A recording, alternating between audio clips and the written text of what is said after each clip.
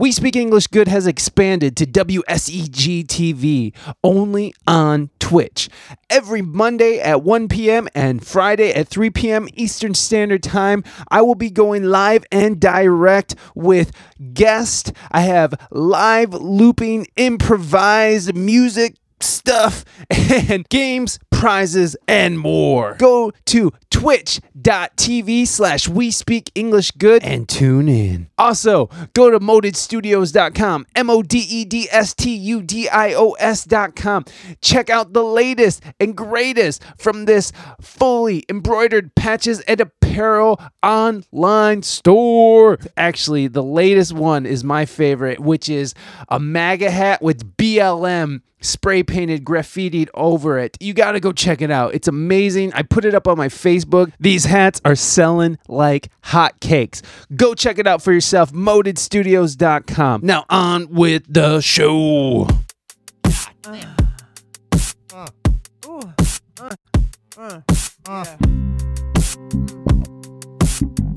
Shake that booty at home. I'm actually not even gonna play on this. It just sounds so. It just sounds so tight, doesn't it? Shake your booty at home. Shake your booty at home. Shake your booty at home.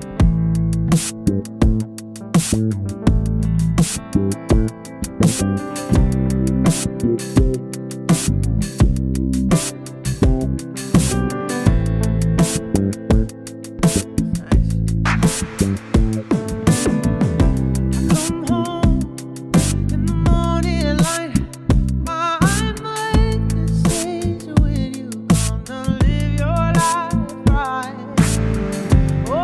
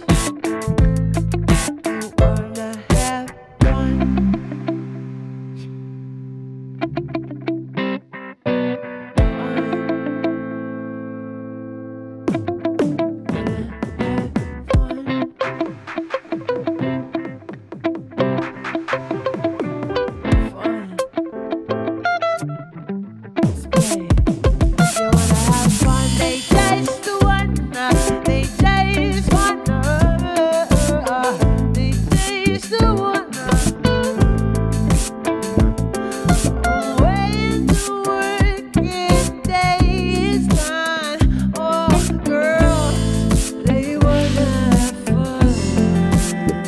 Oh, girls, they wanna have And that was the Risky Biscuit Band with their rendition of Girls Just Wanna Have Fun.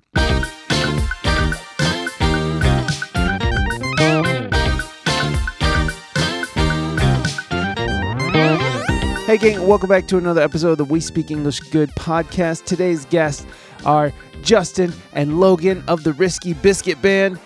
These guys are fucking hilarious and killer players. Logan sings his ass off. Justin sings his ass off. Justin plays fucking a beautiful PRS, and he plays beautifully as well. So I had just a wonderful time talking to these guys, and we'll get to the Risky Biscuits in a second.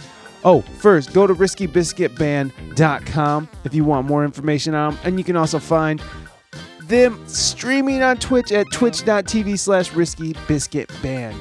Okay. We'll get to the Risky Biscuits in just a second, but first go to ReinaMystique.com, ReinaMystique.com. Go check out what she's doing over there. Folks, she's twitching. She's twitching right now. I'm sort of modding at her chat as I record this. She just got raided with like 160 people, so that's I have to at least make sure that I'm on it and make sure there's no trolls in there trying to do any weird shit. You know, the internet and anonymous people and the internet. Anyways, go to ReinaMystique.com. Go check it out. She twitches Tuesdays and Thursdays at 8 a.m. Eastern Standard Time, and then Saturdays at 9 p.m. Eastern, and Sundays at 8 p.m. Eastern. She streams a lot. You can find me on Mondays at 1 p.m. and Fridays at 3 p.m. Eastern Standard Time. I got a lot of cool guests coming up. I would love if you guys would join us on the live streams. I really appreciate everybody hanging out and hanging with the changes that are going on with the show. I know that there's a lot of new things happening on the show, or maybe old new things. I don't know. Anyways, I'm high as shit, guys. I've been smoking this shit called THCA. It's like crystallized weed or something. It's got my brain all fried. Anyways, go check it out. Twitch.tv/We Speak English Good. You can go check out WeSpeakEnglishGood.com. You can go follow us. Oh, like, subscribe, review. Like us on Facebook, Instagram, Twitter, Twitch, everywhere.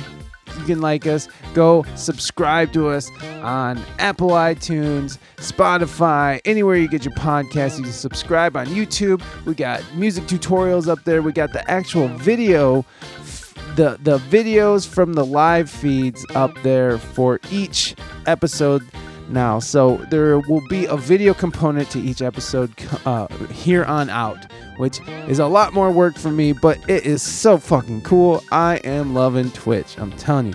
So you can also subscribe on YouTube, subscribe on Twitch, and that's fun. That's all good stuff. Now, here's the important part. Go leave a review. The reviews help us be found. I've never like had a good way of saying that. It drives traffic to the podcast. If you like the podcast and you want to help the podcast and without spending any money, all you have to do is go and leave a review anywhere you can. Apple iTunes. I don't know why I did that. Oh my gosh. I'm in the laundry room and I'm moving laundry around. What am I doing? I'm trying to record a podcast intro. Anyways, go like, subscribe, review. It's helpful on all fronts. Let me see. What else do we got? I'm trying to keep this short and sweet since I have a lot of stuff going on in chat here on Reina's stream. I think that's everything. You can write the show at WeSpeakEnglishGood@gmail.com. Let us know how you're feeling, how you're doing. How's your quarantine going? Have you given up on the lockdown and just doing whatever the fuck you want? Me too. Not really. I don't leave the house much. Anyways. All right, guys. I think that's everything. Let's just get on over to Justin and Logan of the Risky Biscuit Band coming right now.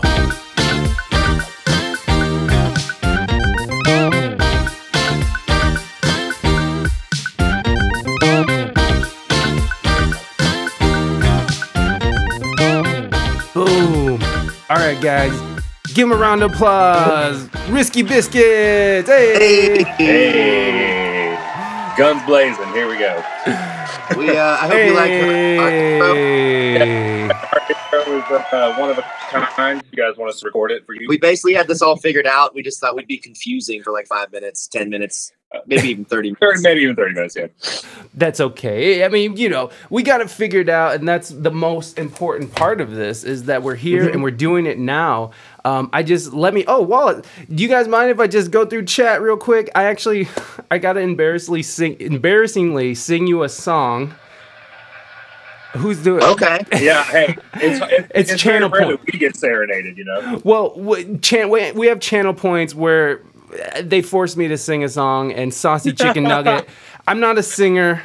Saucy, what song do you want to hear? We'll be the judge of that. Yeah, we'll be the judge. Exactly. This is what I got to do in front of my guests. This is how we're gonna get acquainted. Let me just say hi to some people real quick. Wallace, where you been, dude? I missed you, man. I was actually gonna reach out and just say hi. What are you doing, man? Harma girl, what's up? How you doing? ATL Harma girl. Thanks for stopping in. Thank you, Raina. Thank you, Raina, for dropping that flaunt. That is a new cue that we got. Our command. If you guys want to put exclamation point go space flaunt, you'll get Dave Chappelle doing his flaunting as Prince. Who else is in here? Oh, hey nephew, what's going on? Thanks for stopping by. I appreciate it. If you don't like this, hey nephew, what's up, man? You changed your name. I know who you are. Awesome. Thanks for coming back. Okay, Saucy, calm down, Wallace. I'll sing when I'm ready. Damn it. No, I'm just kidding. There you go. Now that's the true singer right there. Saucy, what did you want to hear? Or we could just because otherwise I'm just gonna start talking to our guests because people probably are here to talk to hear the Risky Biscuits and not me singing terribly. So I don't know, man. Yeah, they show up just to hear me talk, sing like an asshole. Anyways, well, while they're figuring that all out, thank you guys so much for coming on the show. I really do appreciate it. Thank you for hosting again. Well, not again, but right now. But it's can you guys introduce yourselves so anybody in chat don't know you can get to know you? This is Logan. What's up? Hey. Yeah. He talks out of his voice. I'm a Southern gentleman. And I'm Justin. This is Justin. I get to introduce you. This is Justin. Oh yeah, I did it. And he is from all the places at once. Oh, military? No, just in general. I'm actually just from it. In the mind, you know what I mean? So basically, Logan will be telling a lot of fabrications about me this evening. And Justin will be telling nothing but truth And about I'll me. be telling, I will keep this. This is going to be a very serious conversation for me. And we came here to find out about us. And I think really by the end, we're going to find friendship. Yeah. Finally, after all these years, you guys can be friends. I think this is really what's going to tie the room together for us. No. Like the rug, man. Yeah, hey, I hope that I can be that for you. I really do. I hope I can be that. You want to be the rug, and I want to be the rug in your house to bring it all together. That's poetry. That is real poetry. You guys clip it.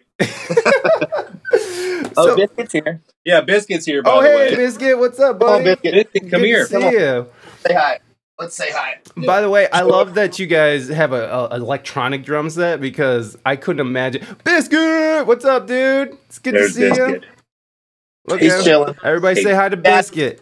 The electronic drum kit is the only way to go. It's funny because a lot of people will ask us, like, don't you guys have neighbors? Because they hear us playing, like, Rage Against the Machine or something and it sounds so loud and big. But really in the room, you can just hear us singing because everything else is just going directly and there's no amplifiers or anything. So we could be rocking it out, and it really just sounds like Logan with an acoustic guitar in there. I always think it's so funny because I imagine people who are set up like a really cool band that I love is the Fantastic Plastics. Are you guys familiar? Right. So like Yeah, they're great. Yeah. to see them, like if you were in their basement in their studio while they're playing, all you'd hear is like an electric guitar, the clicks of a keyboard, and like them going, it would just If one of us go, if you go out of the room for a while, like while the rest of the band's playing a song, you just hear the pads of the drums. Yeah.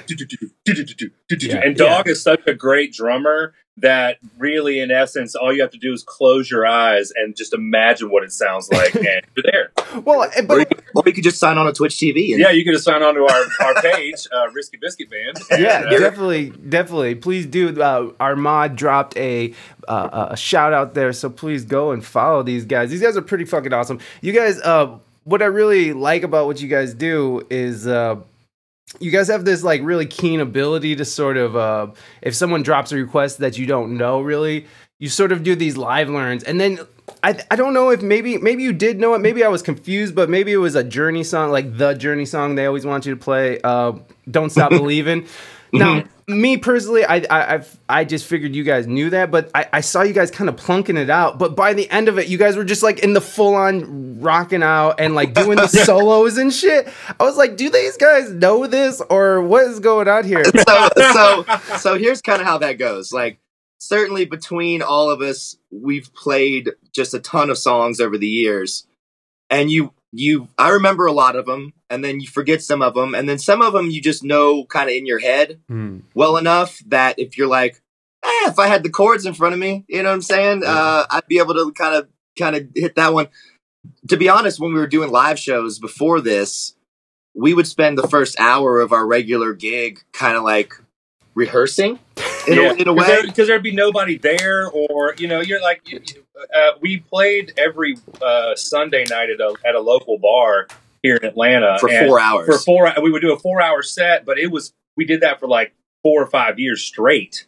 Never missed a Sunday. So there was always an ability to be able to just kind of like, oh, we heard this song this week, let's give it a shot. Luckily, we're able to, we have enough knowledge about music to be able to just read basic chord charts and pick it up for the most part. I mean, not to say that the very first time around it wasn't like, the best thing ever, but sometimes it was rough. Sometimes it was really rough. So, and really you know rough. what? You know what? I would say we have like a 90% track record of like coming up with something decent. But even on Twitch, occasionally there's like that 1 in 10 where we're like, well, that didn't go too well. Yeah, so did you guys do that as a live incarnation as well? Like, so when we started doing it, we kind of took over a band who had been playing in Atlanta for a while, had a regular slot. The owner of the bar asked me if I could put together something to kind of start taking over that slot. And so I just got all my friends together and was like, hey guys, guess what? You're in a cover band now. Yeah, Dog and Justin have been playing together for like 20 years. Yeah, we've been playing together since the 90s. And so once we got up there, we never rehearsed. We got up there the first time. We're like, well, what songs do you know? And we just started kind of playing and playing and playing. So everything that you hear, everything that sounds like we have it put together, we never rehearsed it outside of playing it live for people. Mm-hmm. But like I said, our 90% track record, we do pretty good. And then the next time we play it again, and then next thing you know, we've played it 30 times. Yeah, and it puts us in a position to not kind of we're not afraid to try those kind of things, whenever we are put on the spot now, because we've done stuff in front of really large crowds that just like flopped, just like so hard, dude, flopped so hard. And too, I mean, we've all just been playing together for so long that we enjoyed talking musically together. So when we first started, like Justin was saying, we didn't really know too many songs, and so we're big Grateful Dead fans, and just Jam fans in general. So we would just jam like certain songs. We would just be like, dude, we would get to the end of a song, and you would be like, "What was the song they were playing?" Yeah, because we had taken it somewhere else so far out of the realm. We were like, "Thank you, that was Mrs. Robinson." Yeah. And it was like this weird reggae shit by the end. You had no clue what song we were playing. But it all worked out because it translated really well to Twitch. Mhm. And when all our gigs got lost, and we were like, we're gonna throw all in on Twitch. We're like, oh, Live Learns. Oh, that's what we've been doing the entire time. Yeah. That is a term. That's funny. That is a term that I learned here on this platform, but that is something that me and my wife did too, because we would do an acoustic duo thing, and we sort of got really good at just people would be like, play fucking Freebird or whatever it is, and we'd be like, all right, cool. Harmer Girl Wants You to Learn Every Time by Britney Spears, by the way, just so you know. So That'd be Justin's route. I think that Justin does the best at the Spears. Hey, have we done Toxic on stream yet? I think we've done it once. Yeah, we've done it once or twice. We used to play that song at some of the bars. We played at a couple of like college-esque sort of bars here in Atlanta. College-esque. Just a lot of college kids that would show up and rich kids and stuff. And there would be nights where we would notice that just the first 4 or 5 people deep in the crowd were really just young college women, and Justin would play that Britney Spears Toxic, and the whole place would lose it. It would be something crazy. I mean, we would do this rock. We did the Local H version. I don't know if you're familiar with the band Local H. I am. Just don't get it. Keep your Oh, yeah. So anybody who wants to listen to the version that we do, they can go look at the Local H version. Yeah. 'Cause that's the version of Toxic that we do. I'm basically like screaming like Kurt Cobain on the choruses. It's not really, but I love that fucking song. What a great song! Yeah, what a good. It is good. Such a good song. I agree. There's no denying it was probably written by like 2 people sitting in a cubicle in Nashville or something like that. But, No, for real, or like 20 people, in 20 Yeah, different yeah. studios all over the fucking world. everybody wrote one note of the song, put it together. Yeah. But it's a great song. The chord progression's great. The melody's great. It's got this whole vibe to it. I mean, anybody could do it, and it would still be a great song. Mm-hmm. Harmer Girl wants to know if you're going to end up going back to the Tin Roof after the pandemic ends and they start letting people play out in the real world again. Pandemic end. Yeah. Yeah, let me know when that's coming up. I mean, we do. Justin and I talk about it frequently, but we do miss the crowds to a certain degree. But Yes. but to tell you the truth, the Twitch crowd has actually been the kind of crowd that we have always really wanted to have. I mean, we do love the Barflies, like we wish them well, but we hated when the Barflies would spill drinks on our equipment or would occupational hazards. Yeah, just or be dicks about tipping or or even just the economy of it. Like Logan spit on a guy one time. oh yeah, right in his damn face. Southern gentleman, everybody. Southern. Poor K, why did you spit on him? Because He was talking shit to me, and Logan was nice and sauced. And Logan was like, "What'd he say?" And then just went over and was like, "Fuck you!" It's kind of like just the whole thing. And then the guy was just acting. He was just some young entitled rich kid. He probably had a "Make America Great" hat on and shit. And Logan was like ready to throw down. And one of our friends knew him or something. I don't know. It was. Listen, it was the a thing. fact is like we would get hammered drunk at almost every show. People would be amazed that we would be able to go through a half gallon of Jameson in a night between Justin, I, and our keyboard player at the time. Yeah, So, Dog and Rashad don't drink, so it was kind of up, which is good. You want the rhythm section to Right. they maintain, hold it down. You want him to And be then- sober. Yes. and then we could just be like sloppy guitar playing singers, just martyring ourselves up on stage. Well, you guys were touching on something there real quick. With that question that that Harmer Girl was asking, and she also says that Justin loves Dire Straits' Romeo and Juliet. Everybody should love that song. If you don't love that song, I don't know that song. Oh, I actually love it more than other people, though. even if they say they love it a lot, I know that I just edge out a little bit on it. yeah. Well, Harmer Girl is kind of talking about. She was saying I can actually watch Twitch. It's too late on Sunday for me to go out, anyways, and that kind of leads back to where I was going with. you guys were sort of hinting towards the fact that like maybe the Twitch gig is a little bit. I don't know. I if it's already feel that way. Yeah. And I'm slowly converting.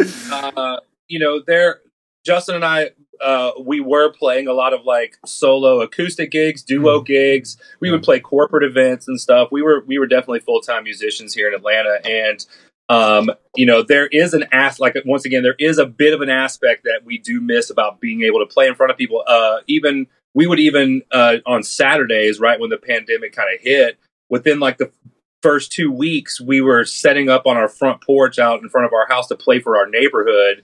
And eventually it got to be, there was like a lot of people showing up in front of our house. Too big, got to be too big actually. And it turned some people off, and we saw a decline in it, in the rightfully attendance, so. Rightfully so.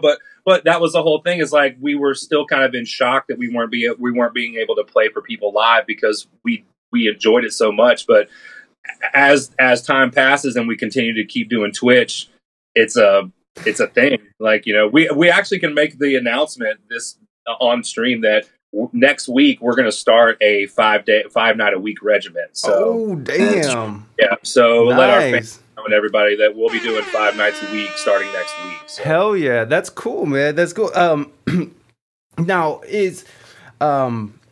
Now with that 5 day a week thing, that's a lot of demand for 5 people to get together. Are you guys gonna be trying to get it all together all the time? Are you gonna be doing the duos?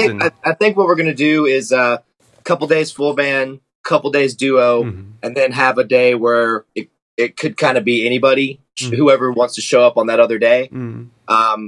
But we'll probably have 2 full band days, because I think, to be honest, like we all love the full band stuff, but sometimes people just kind of want to chill with a couple guitars and some singers too. It gives people like an option for a different vibe. And we're learning this. If they want, but that's how we started on Twitch, because obviously we weren't. It took me a long time to get set up to where I could have a band in here with everybody with headphone mixes and like put that all together, because this was new territory it was like it was just all I had to guess, like maybe this will work. Let's try this out. Yeah. And now I'm happy with it. I'm happy with the way the full band sounds. But it'll be fun. And we've done a couple nights where it's just us, and we've had some of the chat be like, "Hey, love the full band," and we'll always be there for the full band too. But this is like really nice just to have some intimate stuff. And Logan might even get like a solo show in. Might do an earlier stream, something one day. I might do that too. Before we were doing this, we were doing a lot of solo acoustic gigs, and so we have like looping pedals. We would be able to do. Justin and I could do easily 4 hours by ourselves. Yeah.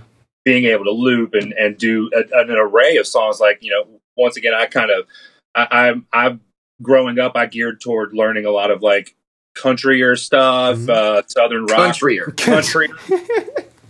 Southern rockier. That's somehow the most country thing I've ever heard. But eventually, when Justin and I met, we found an affinity for the Grateful Dead, and that was what really brought us together, and being able to kind of connect in different sort of genres. Justin is constantly introducing new artists that he's into, songwriting wise, because Justin's a producer and I'm just an entertainer. Like, I was just like a guitar player, a simple country boy. A simple country boy with ain't looking to do no harm unless you talk shit about my band, and then he'll spit in your face. Hey, dog, thanks for stopping by, dog. I appreciate it. Hey, dog. So dog is our drummer. See, when he says that, I picture him being like, "Okay, dog here now." Dog here now. What happened to your mustache, Justin? I gave it away to charity. Gave it away to the needy. Torquato says, "I'm spoiled. I get to hear them play every day while I work." Oh, that's cool. That's awesome. Yeah, we have you pulled up on the screen too, so we'll be able to. Oh yeah, if you want to jump in with the chat, you know, I might miss some of you guys, some of your comments, because we might get into just focus. That's you why. know, like you Yeah, said. that's why I'm always looking slightly to the left, is for the Yeah, comments. me too. I mean, you guys. See, it's good when I'm talking to streamers because they understand. When I'm talking to people who are coming outside of the stream Of world, course, of you know, course, of I'm course. like, they're talking to me, and I'm over here typing something, and I just feel like that's the rudest fucking thing in the world. Like, But no, you got to take care of your Yeah, chat. man, take too. care of your people, man. Chat's number one. Yeah, man. Chat's Yeah. the whole reason anybody can do anything on Twitch. Amen. Exactly. Twitch chat is number And I one. just, to be honest, I just think it's really cool that no matter where you're at or whose chat it is, it's just referred to as chat. Chat. Yep. I just love it because it's just one big autonomous thing with tendrils reaching into like different streams. It's And true. part of chat. Hey, if you're here, you're part of chat. It's like being part of Anonymous, dude. Yeah. Yeah, I'm part of chat. Oh, thank you for the sub. Who subbed? Oh, dog. Or who? Oh no, no one subbed. I don't even know my own things. Thank you for the follow, dog. I don't. Yeah. I was about to say, dog sub. Thank you for the Our follow, channel. dog. I appreciate that. I did. I'm still trying to get used to this because coming from the podcasting world, it was very much like talk to your guests, focus in. Let's just me and you. We're doing this, and then so sort of bringing in the world basically. Right. It's been like a kind of a challenge for me, and so I've been trying to keep up on it. But sometimes, you know, you get in the middle of someone talking about like something very serious, like, oh yeah, and I was taking care of my grandma until she died, and then I started my music career again. I'm not going to interrupt to thank somebody for, okay, thank you, dog, for the biddies, Karma Girl. Thank So you. anyways, about your grandma. Yeah, so back to your grandma. How dead is she? You know, it's just, but Fully dead all the way. Well, it's funny because it's also when we're like playing a song, you get like something big will happen, like somebody will gift like a bunch of subs, and there's that conflict in your head, like, well, do I keep performing the song as if I didn't just see that, or do I thank them by changing the lyrics to the song? Or do I just scream out at the top of my lungs in the middle of it while playing the chords? There's so many options. Hey, Logan- I'm about number 3. I will ruin a great take. What up? Logan's just It's so, reactionary. You he's know so what I mean? excitable. yeah, In well, fact- and it is true. Like, what it is about the community. So, like, you want to bring people in. You want to make, you know, like Torquato. I love when the band interacts with me. You know, Yeah, of course. We love it too. I mean, Yeah. but I'm sitting there playing, you know, and I'm like reading chat. A lot of times I will be playing a song, and if I'm not singing or something, or even if I am, I'm reading chat, and I'm like laughing at chat like while I'm playing. Mhm. It's just part of it. It's like they're sitting there in front of you, and in fact, the fact that they're not making a bunch of noise like you would be in a bar, it makes it a little easier to interact with Yeah, them. to be able to like respond. it's true. It's true. And I mean, it just goes back like how you guys were saying how, you know, when you're in a bar situation, because that was me too. I was performing all the time, me and my wife, and then I played keys for a local band, and I was just a hired little, you know, musical slut. And when you're at the end of the night, and I quit drinking, so alcohol is none. You know, I don't drink, so like fucking alcoholics piss me off. But only because I hate that part of myself that I was an Right, alcoholic. So now that I'm not, now I just project that onto other alcoholics. But I mean, they are annoying. That's reasonable. Yeah, really. But no offense to the alcoholics in chat. But get help. Get help. We love you. But when you have people drunkenly spilling shit on you, or tripping over your stuff, or trying to get on the microphone, or trying to play your guitar, and you know, like, and it's the end of the night, and you gotta tear your shit down, and then you gotta battle through the crowd, and they're not moving, they don't give a fuck, they just I'm standing here. I get it, man. I get the appeal of just being like, I'm just gonna stream. And honestly, I've had I'm gonna walk across my hallway. yes, having you describe it like that, it gave me a little PTSD. it I was is, just dude. Oh, dude. I And was then, like, I can't tell you how many sorority girls just jump up on the microphone while we took a break. That was the reason why we stopped taking breaks, was because we were like, nobody touch our shit. No, you cannot get on the fucking stage. Like, Fuck off. No, you cannot come up here and rap, bro. Yeah. Oh, that's the worst, dude. When somebody's like, "Hey, can I rap?" and I'm like, "Please don't." No, I can take one look at you and tell you can't rap. There was actually, I can recall a handful of times where we succumbed to maybe like a real pretty girl in the audience. Like, I can sing. She got a rocker look. She gets up there. It was like, what song do you want to do? And she was like, I don't know. What do you guys know? And it's like, we know 600 fucking songs. You tell us what you know. Right. Like, you're the front woman. And they're just drunk like, I got this. I want to play Valerie. That was one time. They always want to play Valerie. Every time. Yeah. It's What key do you do it in? Whatever key you did it. Well, I'm a man, and I sing it in a deeper voice. So I'm a man. I'm a man, Valerie. So you guys were. These guys are killing me. I'm sorry, nephew. I didn't say thank you right away. I got distracted by the fucking conversation. You know what I was just talking about this shit. I was just talking about this shit. Once again, Fine line, you know. But Sometimes you eat chat, and sometimes chat eats you. oh my god! When someone said something about Justin actually doesn't put on pants until 3 seconds before stream. I didn't put on True pants till story. 3 seconds before this it interview. really happened. When you said video, Justin was like, I was like, "Oh, we do." shit. I was like, "Oh, we doing video?" That's why I have to get more coffee because I'm kind of still in my sweatpants.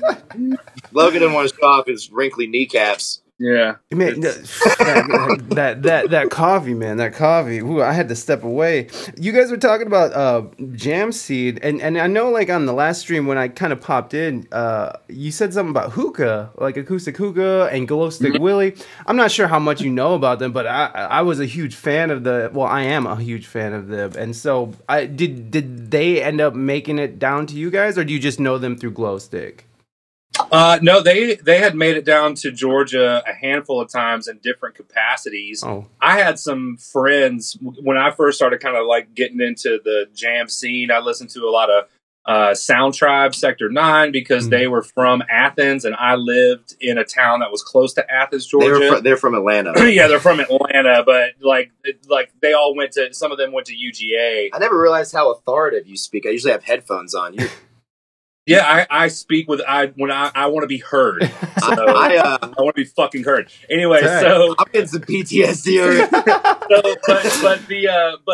I had a couple friends that had given me a few live discs at the time, and so I remember them. They didn't really travel down here. We had bands like P Groove and Humphreys McGee like to come down to Atlanta and Georgia a lot. And then Justin Justin went to like early Fish shows, like 90s Fish shows and stuff. Nice. So, Found my first dog July 4th, 1999 at not my first dog, my first dog I had like after I moved out of my house at a Fish show. July 4th, 1999, which has gone down as like one of the best shows one ever. of the best shows that they've had. And I think Trey talks about the kid, Wooten, Hooten Wooten or whatever his name was. Peyton Hooten. Peyton Hooten. He has a story where he's backstage at Lakewood and he's in the band room and a phone rings, just like random phone that's in the green room rings, and he picks it up. He's like, "Band room?" He's like, it's this Southern woman looking for her son who like is at his first concert and she wants to make sure he's okay. So he's like, "Don't worry, Miss Hooten, I got you covered." And he goes out into the crowd and he's like got this guy on the walkie and he's like, "Yo, man, you see anybody by the phone vestibules?" Because there's only 2 phone vestibules in the entire venue. And they radio back, "Yeah, there's some like 16-year-old kid looking scared as shit, just like on the phone, like looking away." And all of a sudden, Trey's going through the crowd on a golf cart and people are high-fiving him and shit. And he shows up at this vestibule and this kid is just standing there and he hops off, Trey does, and looks him dead in the face. He's like, "Peyton, your mother is worried sick about you." And it's just like, can you imagine what that would be like to be up there watching your first Fish show, probably losing your mind? yes. And Trey pulls up on a golf cart. Up, like not seconds after you see him on stage, like, your mother's worried sick about you. And dude, let's be fair. Like, you can't invent a name like Peyton Hooten. Peyton Hooten. And that's exactly how you bet. She said it like if the guy's name was like John Smith, the story wouldn't be half as entertaining. Yeah, you're absolutely right. Yeah, I'd be like John Smith, who gives a fuck? But Peyton Hooten. This is Peyton Hooten. Yeah. Yeah, I mean, like, and I want to believe that he was just out of his mind on acid, just fucking seeing God. I know and I was. shit. Yeah. That's what. So did you guys ever get into like doing touring with the bands, like not playing, but like I'm talking about like being in lot and being. No, I would. I when I was doing it, I feel like there was a couple times where you'd catch like 2 or 3 shows, maybe if they were like in the Southeast, you go into maybe the Tennessee or the Carolinas, but like I never felt the desire to like really go on the road with a band. Yeah. I was always playing in a band, so I was there's only so much that like seeing other people playing will be satisfying to me before I'm like, well, fuck this, I want to go play. Yeah, I do feel that. I do feel that. You just see too many. No matter how good they are, you're like, I'm just trying to go play now. But Justin's band before this, Stokeswood, which I'm wearing one of their t-shirts. Stokeswood did play like Wakarusa and Bonnaroo. They did tour around. They would bounce back and forth between the East and West Coast. On several occasions. I remember we went out to Vegas and LA. So yeah, Justin's band toured around. I had a band that stayed local. Is that Rubens Bell? Yeah, that's Rubens Bell. And I had that was a band with my brother, and we were kind of like more of like a local celebrity sort of band. Oh, we nice. we were on the way to getting up there, but things just just didn't work out. We played a couple really big shows, a lot of big festivals that were here in Atlanta. But we never really linked up with any other bands that were out there touring or did a tour like that, because we just we had priorities to be here at home. So. Yeah, it sucks to tour, kind of. Oh, it does. Yeah, it's like when Stokeswood first started out touring, nobody got paid anything because you couldn't, you barely paid for like the gas and stuff, and you're playing a ton of shows, and we were traveling like all up and down the East Coast. We're like buying jars of peanut butter and like spending the night at a rest stop in 19 degrees in Ithaca on the way to somewhere, and you're just like freezing your ass off, and you're like, let's get some more of that peanut butter rolling up here. And so it's like, if you can make it through that and your band is decent, then you can start to like, I remember when we finally got like a per diem, it was like, hey, guess what? You get $10 a day. And we were like, hell yeah. Yeah. We could really buy some stuff. We could buy like a whole loaf of bread. Maybe a jar of peanut butter. We'll survive Maybe for a some week. meat, like anything you want. You can buy. Anything you want. It's almost like your dad giving you like lunch money, like all at once. You're like, well, I could eat lunch for the week, or I could go buy a dime bag. We got. I can be hungry, but I can't be sober. So fuck that. Do whatever you had to do with the $10 that you got that day. Well, tour and stuff. Oh yeah, no, I agree. There is an aspect to it that I absolutely love, but ever since I've had a child, and anytime I have to go out on the road, like the pandemic came and canceled my tours for the summer, but like everybody else, but like just every time I would have to leave town, or anytime I got like. I don't know. I just get these horrible flashes of like me dying somewhere, and then my son growing up without a father, and it's just like that's where my I wish head. I would have had those thoughts more. I had a kid the entire time, but Didn't miss him once. But I do live right next door to him, so we worked it out. But no, we fortunately, you know what? That was like back when like FaceTime was like a new thing. Mm-hmm. So like having the technology to like.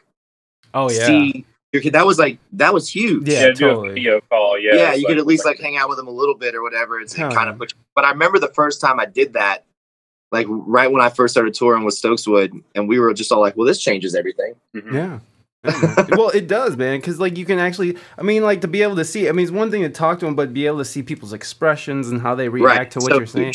Yeah, it just makes you sadder a little bit, but it's nice. But then you're just like hang up. For me, it just was sad. But I mean, but let's be honest. Once I get in the van with the boys and we're farting and fucking shit talking, like shit. which pretty much is like all you do is Yeah, fart, that- talk. Yeah. I and feel listen, and every once in a while, listen to somebody else's like shitty tasting music for the moment. You know, like, whoever the driver is, you're like, God, I gotta listen to this again. Fuck me, man.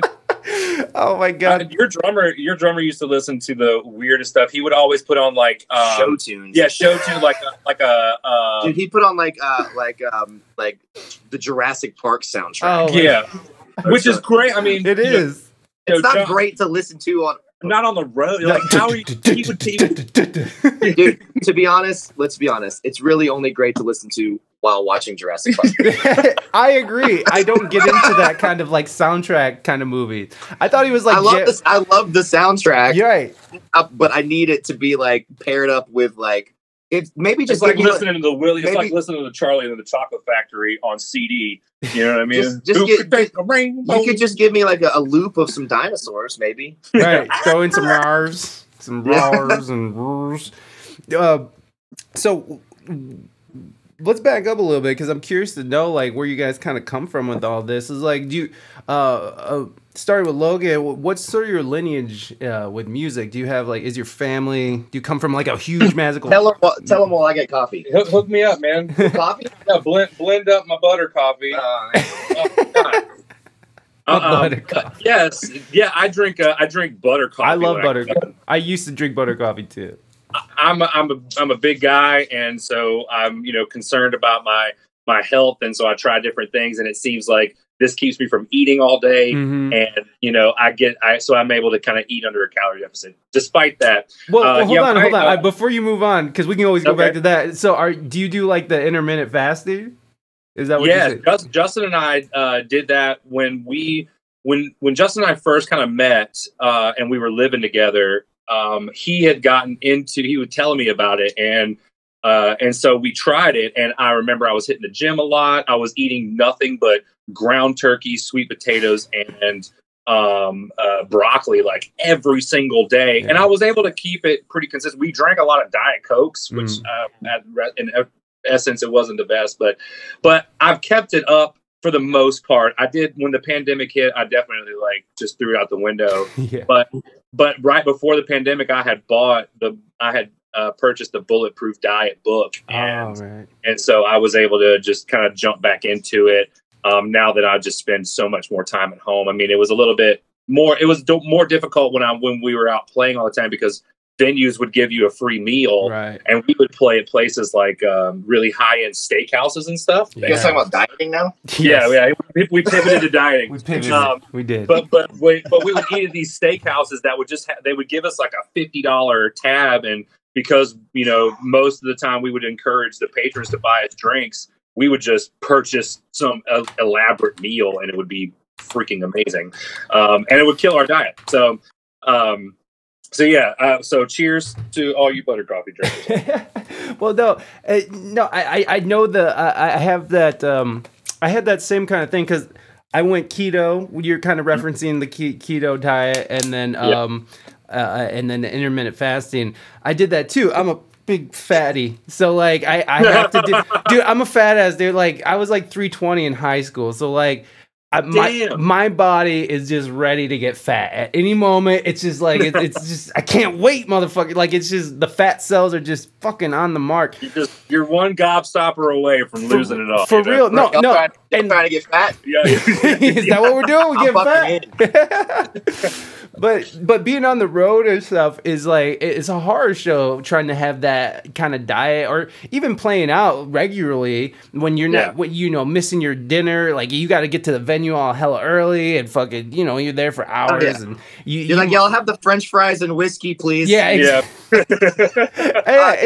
Just put cheese on those tater tots, and that'll be my dinner for the evening. Yeah, exactly. And so how do you maintain that? I ate a lot of nuts from like truck stops. I'd get the nuts, and it was so stupid. Like I carried around coconut oil. I'd just be in the back like, Everybody be eating fucking In and Out and like fucking, McDonald's, and I'm like, I'm good, guys. I got nuts in this coconut oil. It's all good. They're like, bro, you're not good. Yeah, no, they're not. Everything's actually good. Everything okay? Is there something you Right. can talk about? I'm And gonna then take a video and show it to your future self Well- to let you know that you're not good. Exactly, and then pair that with a van full of just the most asshole twats of men, and there you go. It just nothing Yeah, but ass reamings all day, all night. That's not the happy meal. That's the sad meal. Yeah, you get the sad meal the today. sad meal. Yes, exactly. The sad No toy. body is With waiting the to tear get fixed with the coconut oil. That's a little. It's like a savory sweet. Yeah, well, you do come. Well, once you get your body into that mode, you do kind of get used to it. But after doing it for like a year or so, when I did finally go off of it, I was like, was the most disgusting. Like, to me, it's so fucking gross. Just to think, like, all I'm eating is leafy greens and meat and fucking oil, and like, it just doesn't taste. It tastes good, but it gets old real. Oh, I think quick. anything that definitely gets anything old that real you just quick. keep eating day after day. At a certain point, you're like, fuck this shit. That's the difficult. Like that was part of the difficulty at the time or now, because Justin and I aren't keeping each other accountable for eating just ground turkey and sweet potatoes and broccoli every single day. Like we were almost like competing, because I remember Justin being like, dude, I've only eaten like 1,500 calories today. How many have you eaten? And I'm checking my fitness pal. I'm like, shit, you're like 200 calories less than me, man. That's just because Logan would be like, I feel like I could eat this chocolate sundae. It's a cheat I day. remember we used to play. There's a like a wing place here in the South called Wild Wing Cafe, and we would play there like every Wednesday, and for a long time, and we would get the turkey burger with steamed broccoli, but we'd tell them to not use butter to steam the broccoli, and that was foreign to them. And then but at the end of the meal, we would both get a giant like ice cream sundae. They'd be like, "How are you losing weight?" It's like, because we eat like this. Well, because it's our only meal of the day. Yeah, it would be our only meal. That's how I lost a ton of weight. I mean, I've gained it all back, which I'm cool with. But there came a point where I was like, "Am I developing a complex over this?" Or, I remember that day. I remember you were like, "I think I'm over this." I was like, I don't know if I want to be that skinny. It's not like it's slowing me down any. I mean, I guess it technically is slowing me down. I'm a little heavier, but I feel. But he's not leaving the house. He's not like running from anything. You know what I mean? Oh, I'm not running at all. He's Dude, barely walking, dude. oh my god. I mean, that's been the hardest part about all this, is just trying to maintain, just some semblance of health. If you're into it, like me trying, like, because the gym shut down, and half the reason I went to the gym was for the fucking steam room, and that just sounds like a fucking nightmare now. Like, I couldn't No, imagine. don't go in no steam room. That just sounds- Don't do it. but just trying to like maintain some kind of balance with nutrition and exercise has really thrown me through a fucking loop, man. And like you guys, I just sort of, once this pandemic hit, I think everybody just went out and bought all the ramen noodles and toilet paper and just started eating and shitting, man, because it was I like it. Like, you see it all over the internet. Everyone's with their quarantine thickness. So I think everyone's sort of embracing this, but it's still not healthy to be inside, getting no sunlight, fucking eating all day and just watching Netflix. It's still not a healthy lifestyle. Yeah, we're destroying ourselves. We you, better hope that VR realities come through real quick. right. 'Cause We need to start transferring our brain. I'm gonna have to live in one after a while. Man, Ready Player One, where are you? Yeah. That So Logan, did you ever talk about No, I your didn't. musical roots? Or Yeah, No. because I hadn't really got to that. I want to hear your version of the story too. I'll check. Well, my father and mother were both just like hobby musicians. My dad played guitar.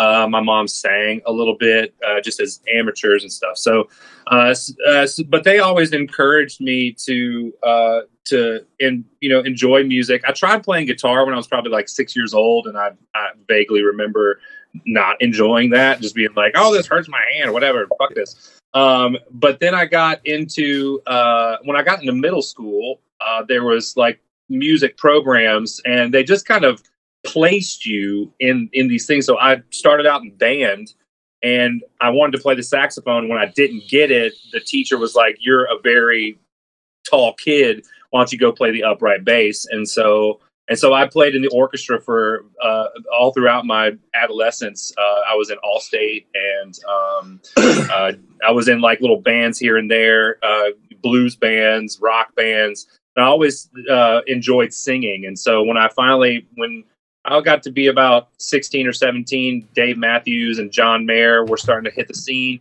And I was very impressed with both of their guitar playing. And so I started playing a lot more acoustic guitar. And then that kind of carried throughout my 20s. And then when like I said, I had several bands with my brother. And then once that part of my life, probably about 30 years old, when that started to fizzle out, Justin and I met because Justin was producing the album, the Rubens Bell album. So that kind of once again ties into the work that Justin has done. And growing up, my parents listened to a lot of like Allman Brothers and Leonard Skinner, and my dad liked Marshall Tucker Band. My mom really enjoyed James Taylor and Garth Brooks and like a lot of the 90s country stuff. So that was what I grew up on and learned how to play. And it's very indicative of what I play now as a solo artist. But when I got to be about 20, in my 20s, I started getting into jam, and I'm a really big fan of Soundtrap Sector 9. I don't play the kind of music that they do, but how could you? How could I do it all? But that was like one of the bands that I followed around. Them and Humphreys, I was just totally into both of those bands, and they just happened to play a lot together. So that's kind of my musical history in a nutshell. Help! I'm in a nutshell. So wait, I want to know, Justin, does that compare to the story that you know, or is that right, or is there other things he left out? No, that actually sounds. I don't have a way to come back for it. It sounds about right. Yeah. He's a good man and thorough. When did you like? Well, I'm just curious. Have you ever been a full-time musician, or were you a full-time musician before the pandemic, or wasn't. Okay. Well, I wasn't in my 20s. It wasn't until, like I said, I met Justin, and I had a lot of gigs that I needed a guitar player for, and Justin needed a lead singer at some point in time too. He had a couple of gigs. And I have no desire to be a lead singer. So. Yeah. And I have all the desire to be a lead singer. I don't even want to do it. Yeah. I don't want to lead sing or be on camera, and then here I am on Twitch. I don't hate it. I just have no desire to do it. Yeah. I'm like, people are like, take your hat off so we can see your eyes. I'm like, come on. I'm good. Leave that alone. I'll be in the back. That's where I live too, man. I live in the back. I have no desire to be out front singing, but I started singing, which reminds me, which I shouldn't be, but Saucy, you never gave me the song you want me to sing for everyone, so I'm going to give you your points back if you don't tell me what to do. Man, that's like asking your teacher what happened to that pop quiz. I know, but here's the thing. If I don't do it, I'm going to just hear all the shit in the world. It's just, I'll never hear the end of it. Yeah, get my point. About chat. Yeah. Chat holds you accountable. Logan Light Skinner. This is news to me. Oh yeah. I am a Skinner fan. Yeah, Skinner's not bad. What happened? How did Skinner turn into the meme? How did Skinner turn into the butt of the joke? How did that happen? Because those guys do fucking kill it. Like, it's not like there's a lack of talent or good songs. It was, in my opinion, it was Freebird. Just because they had the Live at the Fox album, and Ronnie asked the question, what do you want to hear? And everybody at that point in time knew that the word Freebird would forever live on the tongues of an audience. It doesn't matter where the fuck you are. True. You could be at some deep metal show to small coffee house. Some person, and I say person because I don't want to because I love the song. I love Freebird, and the audience is ruining it for me. But it's just as soon as somebody said Freebird. But once again, like I think that the meme really happened when in like the 90s when Johnny Van Zant took over lead singer, because that's when the music really just took a dive. Even my father, who is like a diehard Skinner fan, will tell you, he's just like, yeah, probably like 91. They put out another live album, and it was just, fuck that. That's his brother, right? Or was this after his brother? Yeah, that was his That's his brother, Ron- Johnny Van Zant. Okay, I don't know their names, but I knew his brother took over, and then they kept going, and that's when I saw them, and they still killed it. Honestly, when I saw they played with ZZ Top, who I love ZZ Top. But I saw them paired up, and the Black Crowes for whatever reason. The Black Crowes opened. It was Leonard Skinner, and then it was ZZ Top. So there you go. Oddly enough, I know about that tour because that was the tour that the Black Crowes, Chris Robinson got really fucked up one night and came out on stage and was like, the music that you're hearing tonight is brought to you by the Black Crowes and not Miller Lite or whatever it is. And they kicked him off immediately because ZZ Top was sponsored by Miller Lite at the time. They had just Miller Lite signs everywhere. ZZ Top knew what the game was. Right. They weren't letting their ego get to it. They were like, let's get that cold Miller Lite money. Yeah. That freezing cold. And Chris Robinson was just young enough at the time and just arrogant enough to just be like, fuck all this. Dude, I think I remember that because they put it on like MTV News and shit, right? Like that was like a whole thing. He like came out and was speaking out against man, but it's like Tabitha Soren was like giving it to Kurt Loder was all over it. Was just like, hey, this is fucking MTV News, and I've got some fucking shit to tell you. Black Crowes are fighting the establishment, man. Go Black Crowes. Go Black Crowes. Skinner was Logan's first concert at age 7. Ooh, on season EQ. I appreciate it. Thank you for dropping those. That's my mama. Oh, that's your mama. Hello, Mama Logan. Thank you for dropping in and being here. Mother Logan. Mother Logan. Mother Logan, thank you so much for gracing us with your presence. I was gonna say Torquato. Like I'm actually not. I'm not the lead singer at all. Logan probably sings. I mean, there'd be nights where maybe I sing more, but it's usually pretty rare that I sing. I have like my wheelhouse of things that I sing, but Logan does most of the singing, and then now Priska's with us too, so she does quite a bit of the singing. I can lead sing on specific stuff, but it was never my intention to be like a lead singer. Yeah, it has to be specific. Like most Radiohead, almost all Nirvana, almost all Counting Crows, Sublime. That's Justin's. Some Alice in Chains, Tool. Like Justin's gonna really, really go attack that stuff because he has the mindset of that. I don't take any country songs from Logan. No, you'll do Shameless. Shameless. But that's a Billy Shameless. Wait, but that's a Billy Joel song. Which is a conundrum for me because I'm the Garth singer. Yeah, that's what I heard. Because I'm shameless. Yeah, shameless as a but man can be. I rock that song. It's just like I sing it probably more like Billy Joel would sing it than Garth Brooks. And sometimes Justin can be a bit of purist when it comes down to like that, because he doesn't like the version or doesn't like it, but he would prefer that I do the version of Atlantic City by Bruce Springsteen and not the band. Gotcha. So he's like, dude, don't play that stupid band version. I'm like, I've never said that in my life, but I hate the band. Get that shit out of here. Allow me to clear the air here. Like I said, there are going to be some fabrications. That's okay. We can handle fabrications. So Justin, I would love to hear your lineage. Do you come from a big musical family, or? I Well- do, as a matter of fact. My Nice. mom and dad met in a Grateful Dead cover band. Oh, that's So- amazing. So dope. This is cool. That's the coolest thing. Well, they did like a bunch of Grateful Dead and Bob Dylan and John Prine kind of Americana music. They just basically were like an Americana band in the 70s. And so my mom was a singer, my dad was a guitar player, and they met in that band. And then they moved out to Seattle when they were pregnant with me. And so I was actually born out in Tacoma, Washington. Oh, sweet. And then they were a band in Chattanooga, Tennessee, and they're like back and forth between here and Atlanta, between there and Atlanta.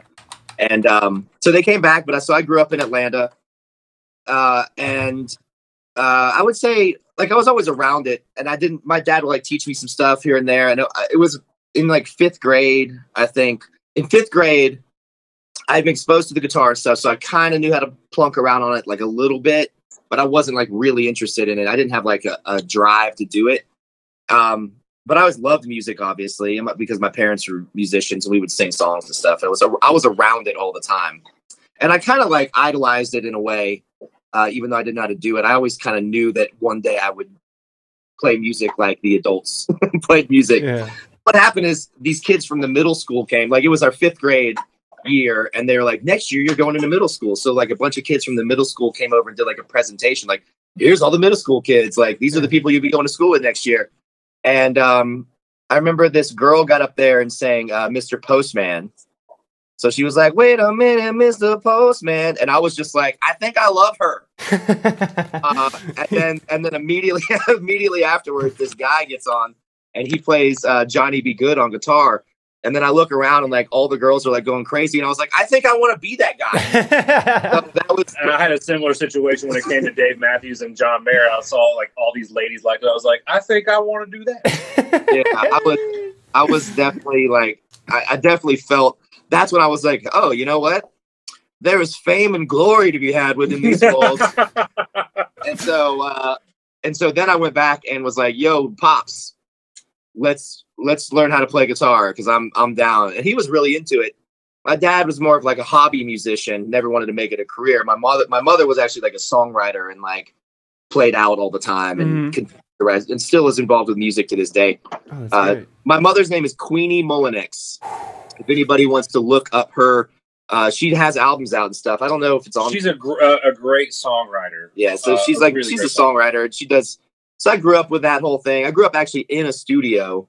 My mother was married to this guy Billy Hume, who would later go on to produce or to mix and record all the early Atlanta crunk music, Oh, like Little John, Yin Yang Twins, East Side Boys, David Banner, Bone Crusher. Oh, shit. Nice. That Bone Crusher shit is so hard, dude. So I was in all that. I have Bone Crusher's number in my phone. I could call so- Bone Crusher right now.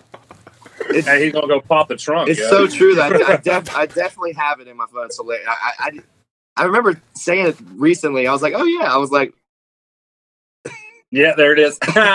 you can actually see. Thank you for- It's probably backwards on here, but it says Bone Crusher, which is hilarious. Thank you. It's just like I don't even know what his real name is. Don't need to know. Don't care. What up, Bone? Last name Crusher. Bom, bom, bom, bom, Crusher. So I started playing, and my dad and I would like play. He had like a music room basically set up, and so I would always just like get home from school, play, and then when I was a teenager, it was like kind of cool to like get some bands going and stuff like that. And I would just keep practicing and practicing. I was doing terrible at school at that point, and my dad was like, "Well, you're not doing good in school, so you can't go downstairs and practice anymore." So I just left my house at 16. You're just like, no, I gotta do this. I was like, "No, I'm good." Oh, wow. Wait, so I'm just curious. Wait, he said you couldn't practice? Well, the thing is that I wasn't fulfilling my obligations in school. Gotcha. Oh, I see. That's what you. Okay. So he was like, you can't just like leisurely go down there and just play all night right. when you're failing in school or Right. whatever. Because it was one of those things where it was like, I would like do a standardized test. It was like the cliche, like I'll do a standardized test and they'll put me in like a gifted program. And then they'll kick me out like 6 weeks later when the first report cards come out. Because they're not doing the work. Yeah. yeah. So it was kind of one of those scenarios, and I was just sick of it. And so at 16, I was just like, playing music and smoking pot and stuff like that. And I was like, well, fuck this. I'm out of here. Joined a band, played in that band till I was like 17 or 18. Was like living in an apartment, waiting tables like, with my lead singer and stuff, doing a bunch of LSD. And and I mean, it really was. That was like pretty much what that was. This was like 98, 99. And then I met Dog in 99, 98 or early 99.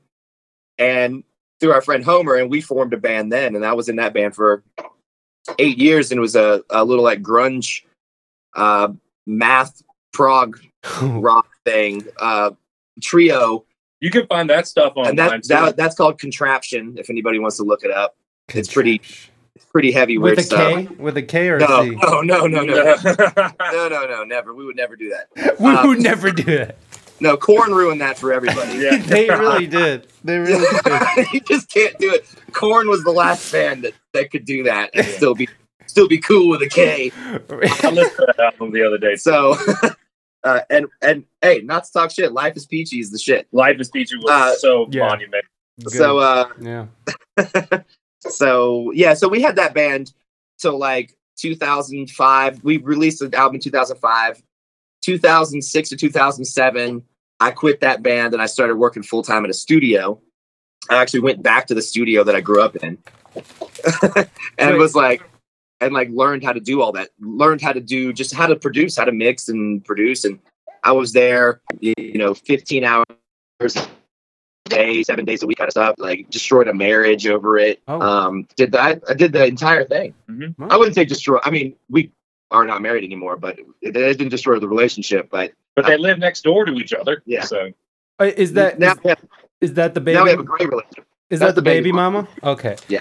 Well, I mean, that's really nice that you've maintained a civil relationship with that person, because how terrible is it when you have two people who are trying to co-parent who hate each other? It's terrible. And this isn't even just civil. Like, we fucking love each other. Oh, Like, that's beautiful. yeah. And she's remarried with a kid. We're like good friends.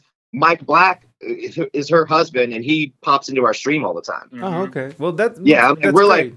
we're like actual friends. Like, I was just outside talking to her earlier, like, oh, what's up? Hey. We live next door to each other, and it works great. It's like it's the Modern Family, If that works, man, it's like you can't hate on it if it works. I mean, like that always makes me happy when I hear those kind of stories. It's like, yeah, it didn't work out between us, but we're friends, and we love our child, and we want the best. Yeah, and for I it. still like her for all the same reasons I liked her before. We just ain't trying to live together. Yeah. Yeah. I can't be responsible for her happiness. It's just it's not something I'm willing to No, I feel you, but compromise on. Yeah. sometimes it happens though. Like I don't know what the situation was, but like sometimes you get in these positions where it's like this other person is looking to you for some kind of happiness or meaning, and it's like if you don't have that within yourself, this is not gonna happen. And I mean, I'm just a crazy ass selfish artist though who I like. feel that too. I will feel just that too. I'll just be like, I'm sorry, for the next 3 months I'll be practicing piano. It's like I'm sorry, I'm leaving now on tour. it's like the double-edged sword of like the things that make you great at being a musician Mhm. and doing this whole thing are make you terrible at other things in your life. It's true, and it's just this. It's almost like a mental disorder, almost. You know what I mean? Like it's something you Yeah. just keep doing over and over. Like you have to keep You going. just have to do it, and but I've always respected that. So Me for too. I'm like, at the end of the day, you'll have some regrets in some areas, but if you did the other thing, you'd have regrets in other areas, and Mhm. at some point you just gotta like kind of make a call. yeah, which one would you rather regret the most? The fact that you can that you played guitar or played music, or that the lasting relationship that you thought was going to be forever is not there. Yeah. And thank you for the bits, everybody. As long as your grandma been dead. Thanks for the subs and bits. I have an uncanny ability to be able to turn a conversation completely around and make it sad. Well, that's okay. That's okay because this is life. This is the life of an artist, man. Like it's not easy because you do have. It's like you have this relationship with your art, and then you're expected to have like this relationship with like other people, and it's like a lot of times that doesn't fucking work out very well. It gets even worse because I find myself like entering into relationships I know like probably won't work for like song inspiration. Oh, It's almost like you invite the pain so that way you can. I'm like, I write such better songs when I'm like pining over a girl than when I'm like having like a healthy like. There's a musician that's here in town, and that was his like MO for the longest time. He would go out and just get blackout hammered and just put himself in the most unhealthy situations just so he had an opportunity to write about it the next Gotta day. live your life, man. yeah. So to get back slightly back on track. So after I started producing in the studio, I started like producing like a bunch of local bands, friends that I knew, and then Like what clients. kind of genres? Lots of different kinds of genres, though. I ended up kind of leaning towards doing a more indie rock thing, or experimental rock, indie rock, prog rock, and stuff like that. Like Coffee. As weird as possible. Hit me. Did you?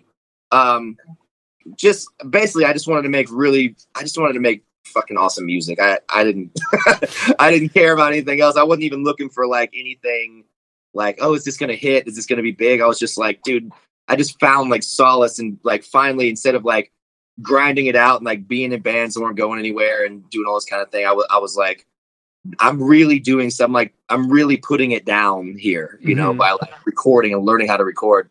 So I produced all the Stokeswood stuff. And then by the time I was doing their second album, their bass player quit, and I was 30, or maybe 29 or 30. And I was like, I'll play bass for you guys. I think it's the last chance I'll have to like be in a band who's going to do something like this, who's going to like tour and do all that kind of stuff, you know? Yeah. And so I joined up with Stokeswood. And I kind of put like my production career. I would still work with bands occasionally if I was in town or do some mixing or something like that. But I kind of just switched and was like, cool. Well, now I'm in a touring band, and that's what I do. And that was pretty much all through the 2010s. That's how I met Dion. Oh, Dion. Yeah, someone said something about Dion earlier, and I wasn't sure what they were referencing. ATL Dharma Girl. Yeah, they were talking about Dion. That's Dion, and she actually, the reason I know her is because she was I think it was 420 or the Sweetwater Festival, or it was some festival here in Atlanta, and she saw us, and then I basically like met her, and we became like good friends after that. So she knows me from Stokeswood. Oh, cool. For sure. And Stokeswood did pretty well. We like worked with like the guys from Imagine Dragons. We had a song on NBA 2K17. Oh, okay. We went on tour with Ex Ambassadors. We were like playing out at the Viper Room in LA every like 2 months. And so then talk about that a little bit. What was sort of were you guys under a label? How did you guys get to that point? No, in fact, we never. Everything that we did was in house. The only thing we ever had was an entertainment lawyer, and he happened to be the manager of Imagine Dragons. So that worked out. Are they from Atlanta, Imagine Dragons? No, their drummer is. Oh, okay. They're actually from Las Vegas, and our keyboardist had a contact from Las Vegas. And then they are Imagine Dragons curated the NBA 2K17 soundtrack and chose one of our songs, like specifically. Wow. We had no clue until they were like, "Hey, we chose your song for this," and we are like, "What?" It was huge for us. Yeah. We still have people like comment. I love that song, by the way. We have people comment on the video of that song still to this day, like, brings me back to 2K17, man. You know, and we got legitimately booked for Bonnaroo. We had we had South by Southwest like real slots. Yeah, not on the outskirts. Yeah, we had like real stuff. We did get signed to Paradigm booking agency for a little bit, but it didn't really work out the way we wanted it to. Wow. So it was like it was a real kind of surreal experience to see the fruits of your labor. But it was also kind of like getting caught up in the rat race a little bit too, because I found myself like catering to that whole LA. Like, how's the hook on this song need to be, instead of just like really concentrating on being like, just write the best music you can, and I don't regret it. Like, I still liked the process of trying to write music a certain way. There's still an art to that. And I definitely didn't compromise on the music. You know what I'm saying? The shit's still weird, but, but I still had that in the back of my head while I was doing it. So it's just kind of a different thing than just being like, I don't give a shit. I'm just going to write the song and it is what it is. So it was a real interesting ride with those guys. So who was taking over? I mean, because you had to have some kind of management who was booking and trying to get you. Yeah, our guitar player Mark did the entire thing the entire time. Wow. Which kudos to him, man. I mean, I kind of showed up at the latter end of their run, and I was kind of like mentoring under Mark, and I can only imagine the kind of stuff that he had to put up with these boys. You know what I mean? Were you guys rowdy? Yeah, I mean, yeah, fucking yeah, they were dude, rowdy as shit. And you know, Logan wasn't even around for the rowdiest times, and we were still rowdy. But there were times back in the day where we would go out on the town of Miami, because we were actually big in Miami before we were ever big in Atlanta. That's tight. Hell yeah. So we were pulling like 500-600 people in Miami. Nice. And Miami's like an entertainment town, so we're getting paid well, but we're going down there like every 6 weeks. Wow. And playing like a week's worth of shows between Fort Lauderdale and Miami, and then all through Florida. We would hit all through Florida. We'd do well in Tampa. We'd do well in we were even like up in Boca. We were like just Orlando was pretty bad, but we were all over Florida basically. Doing that whole thing before we ever could really pull huge in Atlanta. And then it wasn't until later that we were able to pull like 500 or 600 people in Atlanta. It was kind of funny that it's like Miami was like our home away from home, and we would party. Miami parties. Oh man, Well, I mean, that's what they're known for. They fucking party there. You can't escape it. It's unbelievable. Were you guys mostly just drinking? I mean, were you guys into heavier things or no? I mean, heavier? No, it wasn't like shooting up heroin or anything. I don't know. I was. No. Fortunately for me, I have an inordinate fear of needles to begin with, so that was never like an option for me. I'm like, you guys gonna do what? No thanks. yeah, it's pretty gross. Yeah, and plus it was so cliche from the '90s too. I saw I had people with legitimate heroin problems, friends in the '90s, and I remember seeing it and be like, oh god, this is terrible. And so it's kind of like in the '90s, nobody was really into cocaine because it was like an '80s thing. Yeah. And it wasn't until the 2000s came about that people were like, "Oh, cocaine! Hey, let's get into that." I'm like, "What? That's like our parents' drug. That's old. How lame is that? How lame is it to fucking do cocaine?" And now you've gone to a bar, like 8 out of 10 people have cocaine in their pocket. Harma Girl, we're just sort of starting to get into the rise of Stokewood, which I'm really curious about. Is when you started doing these markets, when you had these. Were you targeting these markets? Like how were you growing? We were just like this ragtag group of fucking Georgia kids who like didn't I had some knowledge of the industry and I knew how to make good music. Right. But as far as like being a band that did all this stuff, like I said in the beginning, we were just like, well, just book a bunch of shows and if we can break even, then and Mark and Adam had already basically been touring around as a duo to all these college towns and stuff. Adam had the lead singer had a really great already like track record with a bunch of these Georgia Southern and Macon and all these other markets that were in Georgia. And it just kind of, when the band formed, they were also playing in a small college town called Milledgeville. And the drummer, that's where they all went to school. Yeah, they all went to school in that area. So they were able to capitalize on those like sorority and fraternity markets every once in a while. And, being able to have some clout to move to other college towns. And then, Mark basically just like would do like what everybody does and just gets online and emails and calls venues and be like, hey, can we come and play your your spot. Yeah. Basically. Well, I mean, we were just really poor at first, and you just had to be set in, like, you just had to know that you were just going to be poor and you were going to do it anyways. Mhm. And you just had to trust that, like, the music and everything was good enough to at some point break through. Hey, it's kind of like what we're doing right now. Yeah. Yeah, for sure, man. Yeah, But you have to, at a certain point, like, as an artist, you have to trust that you're good enough that as long as you persevere, it'll get better and better. We used to always be like, slow conservative growth. That's what if it's not getting worse, it's getting better, you know? And so as long as we were just adding a couple more people here, a couple more people there. And then one day it just got to the point where, you know, the music we were putting out became more modern and people started to take notice. And our live shows were hype and our singer was good. So people just at a certain point it just became a thing. It just became that thing that people look for. And we probably could have kept going too, but it was just like, you know, bands fall apart for various reasons. what you know, I mean, if you don't want to talk about that, that's fine. But what was some of the? Was there a core reason or an overview reason, or was it just I hate you and we gotta get away from each other? No, it was some lead singer cliche, like large ego, low self-esteem kind of thing. I got you.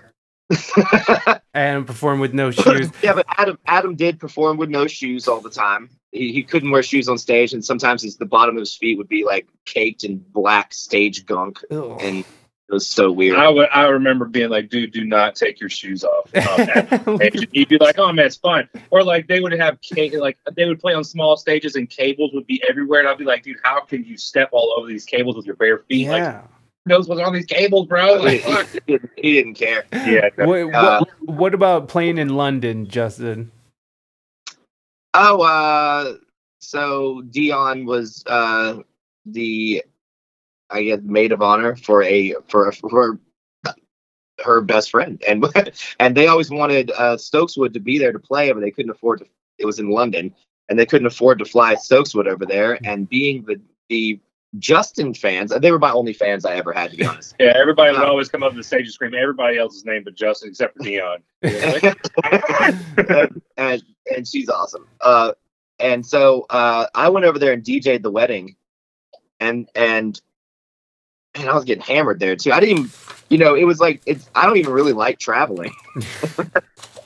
He doesn't like being on camera. He doesn't like traveling, but he does it all for the love of music. Yeah, I don't even really like traveling, but I did. Well, once I get somewhere, I have a lot of fun.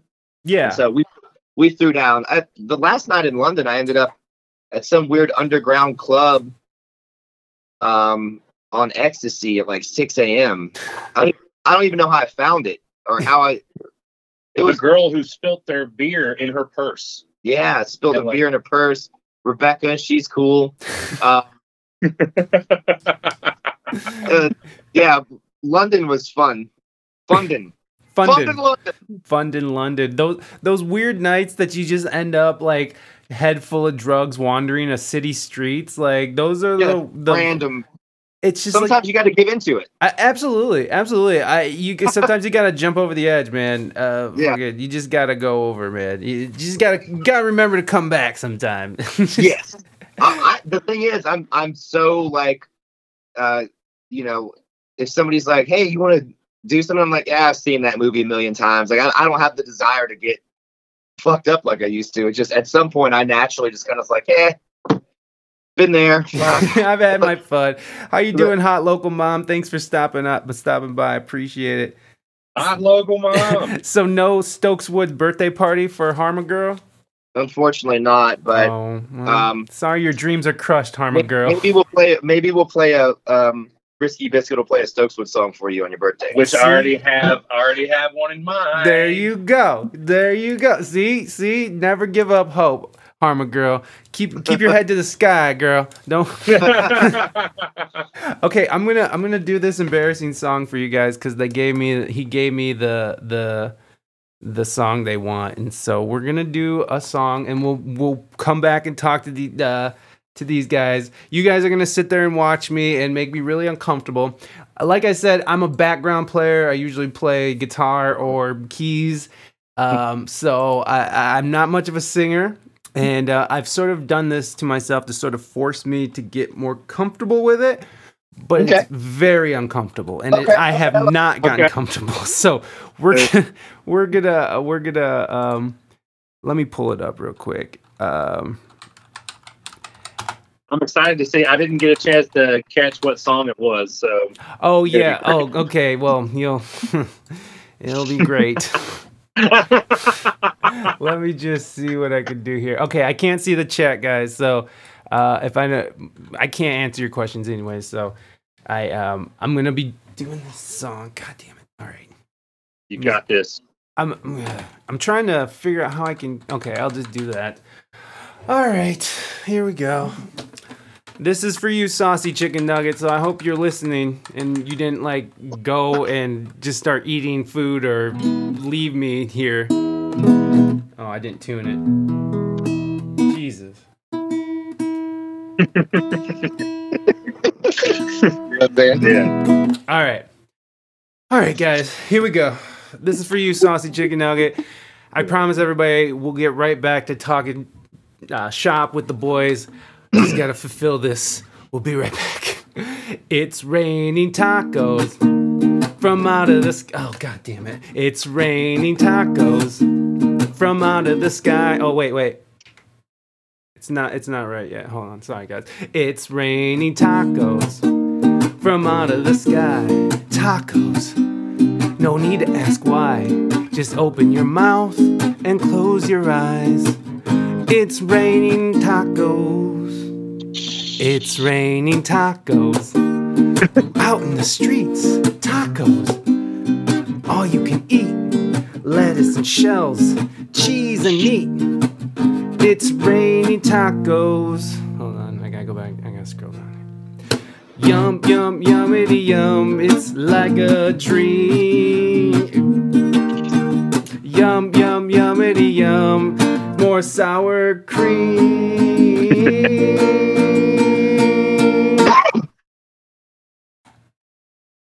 It's raining tacos. Ooh, tacos. Ooh, tacos.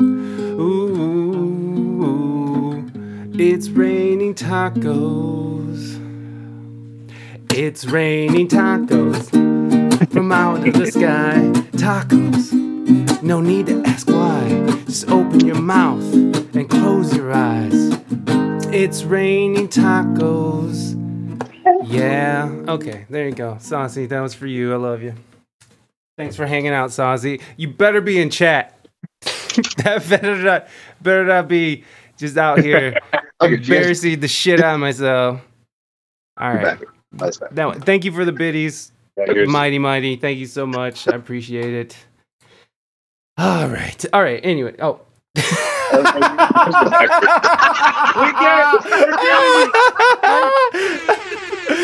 By the way, that's very generous. Oh, Saucy, thank you so much for the biddies. You didn't have to do that. I was just joking. That you spent 5,000 channel points on that. Aunt Susie EQ, thank you so much. I appreciate the biddies. Okay. Now That was fun. I loved the song. We, oddly enough, we had last Friday we came up with a theme song that was Taco Friday. So I was just like, "Is he about to sing the Taco Friday song? Dude, this is great." well, I wish. fucking taco. What's the Taco Friday song? I mean, you don't have to sing. It was just something silly we were doing before stream, and Dog said Taco Friday like in a beat, and I was just laughing because it's obviously not Taco Tuesday, and Gotcha. It's kind of. Oh, you know what? Someone was asking about wide open spaces. A Risky Biscuit. Something happened with wide open spaces incident. Is I don't know if there was an incident, but that's one that like Logan. Oddly enough, like I said, I grew up listening to a lot of '90s country and stuff, and so and my mother sang in the car, and so I have this affinity for the country, the female vocalist, and Dixie Chicks was like one of my favorites, and I recall just being like, oh, I kind of know, I bet I could probably pull that song up, and found the right key for myself, and just like that was like one of my favorite songs to play for the longest time. And it would be funny to that and Shania Twain. We do a really cool version of That Don't Impress That Me don't Much. impress me much. Poopy fart. What is that? That's saucy chicken. Okay, poopy fart. There you go. Hey, that's what we spent. I applaud someone spending at least 100 chat points to say poopy. Well, that's actually what happens when you eat too many saucy chicken nuggets. That's true. That's actually true. I got poopy farts going on. All right. Jeez Louise. All right. This is going way off the rails here. So I'm just curious. Oh, wait. Did we finish the incident? I mean, I thought there was an incident. Man, there's so many incidents that have happened, especially the ones with poopy pants. I can't even tell you. No, I mean about the wide open spaces. I'm not sure. Was there somebody in particular that asked that question? I think it was Harm a Girl, or maybe it was. I don't know. Well, you know what? It was Harm a Girl. I don't think there was an incident, but it was a great moment. Wide open spaces was a great risky biscuit. Moment. I thought that was a question. No incident. Yeah, no. It was a moment. It was a moment. Which is dear to my heart. Yes, makes his heart happy. Thank you, Harm a Girl. They really appreciate that. So then, after your stint with the touring and with Oh yeah, I guess I never made it past that. No, that's fine. I never. Usually, then the story I'll be like, and that brings us up to now. Yeah, but I haven't gotten there yet. I haven't brought us up to now, and that was, to be honest, it's my bad.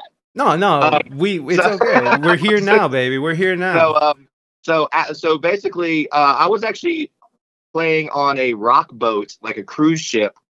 With Stokeswood, we played with this thing called the Rock Boat, which is like a '90s band revival. It was like Sister Hazel, right? Yeah, it was Sister Hazel's boat, but there would be like all these '90s bands there and stuff, and then new bands, and we were one of them. And we went on a few of them, and I met the bass player for Logan's band, and he was like, "Oh, I'm in this new band." We became friends, and he's like, "I'm in this band, and I love the Stokeswood stuff. Maybe you can work with us to record or whatever." So they ended up hiring me to record their album. Mm.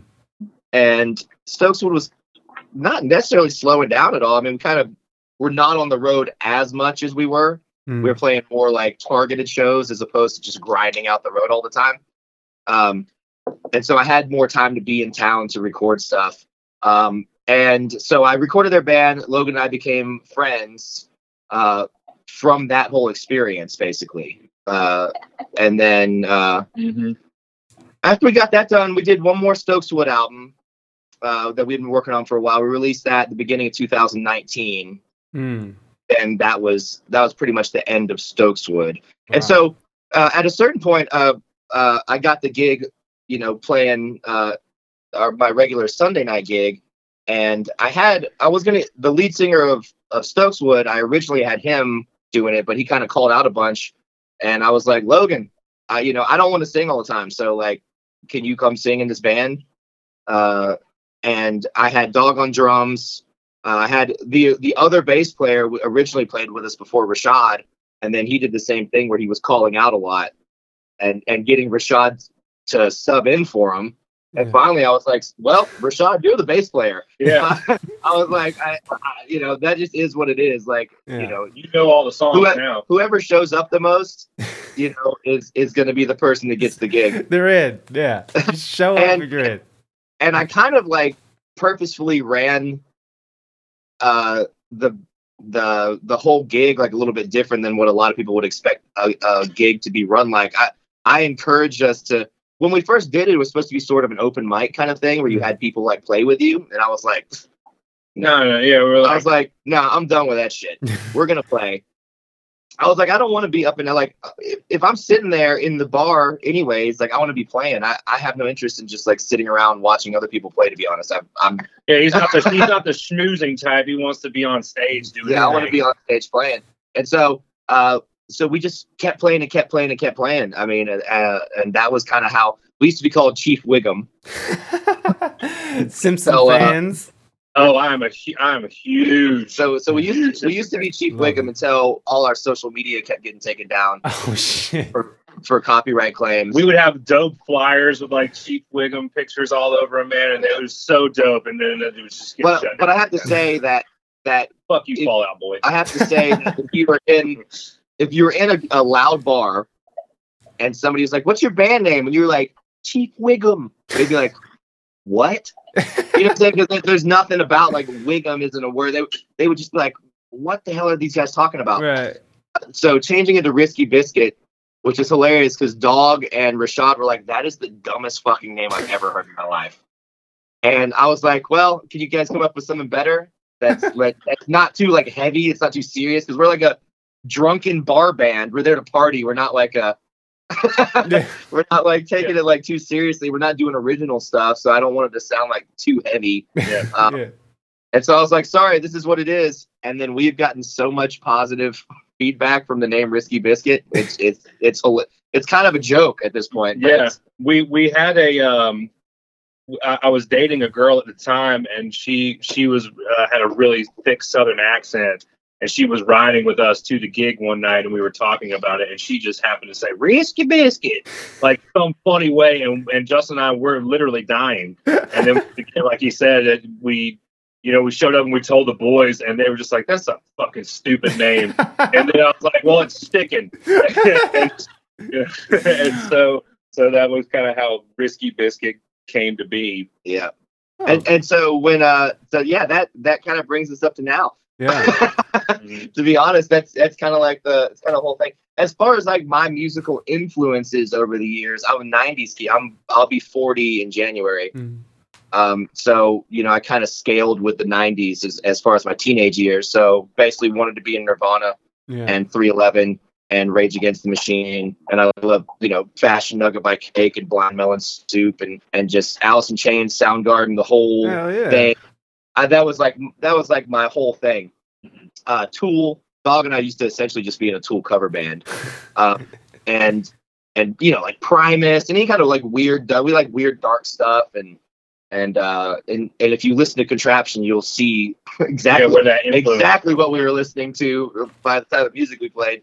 And then I kind of, for a long time through the 2000s, was just doing my own thing. I had bands I listened to, but I kind of just listened to old stuff all the time that I already loved. And then it wasn't until probably like 5 or 6 years ago that I was like, you know what? I've got to like find, there's good music out there. Like I have to go find stuff. And I realized that I started really concentrating on more like singer-songwriter kind of stuff, but weird stuff too. Like if something's too normal, like I can't see. I was never, as much as I love John Mayer as a person and as a guitar player, like I think he's super fucking cool. Yeah. And as a guitar player, he's so good, man. I was, and I don't hate any of his songs. Mhm. I just never really liked him either. A lot of times they were just like too adult contemporary Yeah. for me. And I'm not shitting on him by saying that. No. I was It's the just- same way, man. I felt the same way, for real. And- Like and- when he and- first came out, when I was first hearing, your mom, I'm like, get this fucking dipshit Yeah, out okay. of here. No, for real. I mean, the first song that I heard by him was Neon. So my Leon. But if you look up how he plays that fucking song on the guitar, He's a Yeah, nobody. He's beast. nobody was doing But it. the dude. thing is like, I never denied that like the music, like he was a good guitar player. That wasn't like the thing. It was just like the songwriting. But this is just my own personal taste. Like I know that I'm usually an outlier in this kind of stuff. It's just different. It kind of goes to show how different it is between Justin and I's, musical influence, with just being, 3.5, maybe 4 years apart, and even demographically. I mean, where Justin grew up and where I grew up were maybe only like 20 or 30 minutes away. So the year span and the distance, that's how different I mean, Georgia is. I'm a city kid. I was pretty Yeah. much like in this, like close to the city always. Yeah, Whereas Logan was kind of like out in the sticks. out in the sticks, living out in the sticks. We both got a redneck family though. It's So I ended up I always liked weirder stuff, and there was a lot of cool singer-songwriter stuff from the 90s that was amazing. But then I kind of stuck with all that, and then I got into like we listen to stuff like Whitest Boy Alive and Yeah, that stuff is so good. and Guggenheim Grotto I is don't- like it's a killer. But this weird shit. And then I found I love all the Fleet Foxes stuff. yeah. So I got like really into that, and I loved Vampire Weekend when they came out. I'm a huge Vampire Weekend Yeah, fan. I that thought- whole Brooklyn scene too. I mean, I don't think Fleet Foxes was out of Brooklyn, but like that whole Brooklyn scene yeah, there's at the Seattle time. for sure. Yeah. Fleet Foxes, Seattle. But man, Vampire Weekend. The first time I heard Cousins, Mm. I was like, this is some innovative shit. This Yeah, is some man. cool stuff, man. They're like on a different thing now, and I love it that they're being so weird and quirky. Right. And getting away with it, and actually it's popular. It's not just like, oh, this will never make it. Vampire Weekend was huge. Right, especially for a time when I think Vampire Weekend and like even the Strokes, because I think Vampire Weekend came out a little around then, but a little bit later. But like that whole movement, that whole New York garage movement, and then going into the indie thing, that because we were coming out of sort of like the Britney Spears In Sync and like TRL It was super world. polished pop, Mhm. yeah. Like And then so when you had this like garagey, this like we're making weird sounds and getting ethereal and have intelligent lyrics and not just fucking Right. baby hit me one more time. It was like Yeah. really talking about People real wanted shit. it. Yeah, yeah, me too, man. I latched right onto that shit, man, because I was just so I like, ended up, I guess like a few years ago, because that was 2000, like maybe 2009, 2010. So shit, it's like 10 to 12 years ago when all that stuff was coming up. right. Vampire Weekend was getting big. And then I got really into all the Father John Misty stuff, who I just knew was the drummer of Fleet Foxes. And then I finally heard his Oh. stuff, and I was like, this is amazing. I was like, this guy's fucking murdering it. Yeah, he's It's out so there. dude. smart. It's so much fun. I didn't know he was the drummer for Fleet Foxes. That's insane. Yeah. Yeah, It's like he's a very talented musician. it's like for sure. super quirky and like witty, and it was just like everything that I was like, oh, I live. And then my latest obsession is Andy Schaaf. I don't know. If you've never listened to, it's Andy Schaaf, Schauf, and he, as far as I'm concerned, put out the best album of 2020. He's like Canadians, man, they really know how to write some songs. he's like the guy's making like real albums about like, he's got an album called The Party, Mhm. the concept which is great. every single song is from a different person's perspective at one party. Oh, dope. And he's making albums like that, What, and- what kind of bee poop poop poop? Thanks, saucy chicken nugget. What kind of music is it? So it's kind of this it's definitely an indie rock feel, like that. I don't even know what that means anymore, yeah, and, but it's got very like 70s tones, and, Yeah. Andy, tight drum. Andy Schaaf actually records everything himself. okay. He produces the entire thing and does every instrument himself. So everything you hear is just exactly what he would do. He doesn't even. Nobody else plays on the records. And he's a great drummer and everything. So it works out really, really well. Just some skater kid from Canada. Yeah, he started out as like a drummer in like Christian punk pop bands, and then turned out that he's like one of the coolest songwriters ever. Very Elliott Smith type vibes on a lot of his stuff. Okay, dude. So- fucking, And that's the same with Father John Misty too. It's yeah, like he does have. there's a lot of like that kind of stuff wouldn't have been around if Elliott Smith hadn't been doing what he was doing in Right. the 2000s.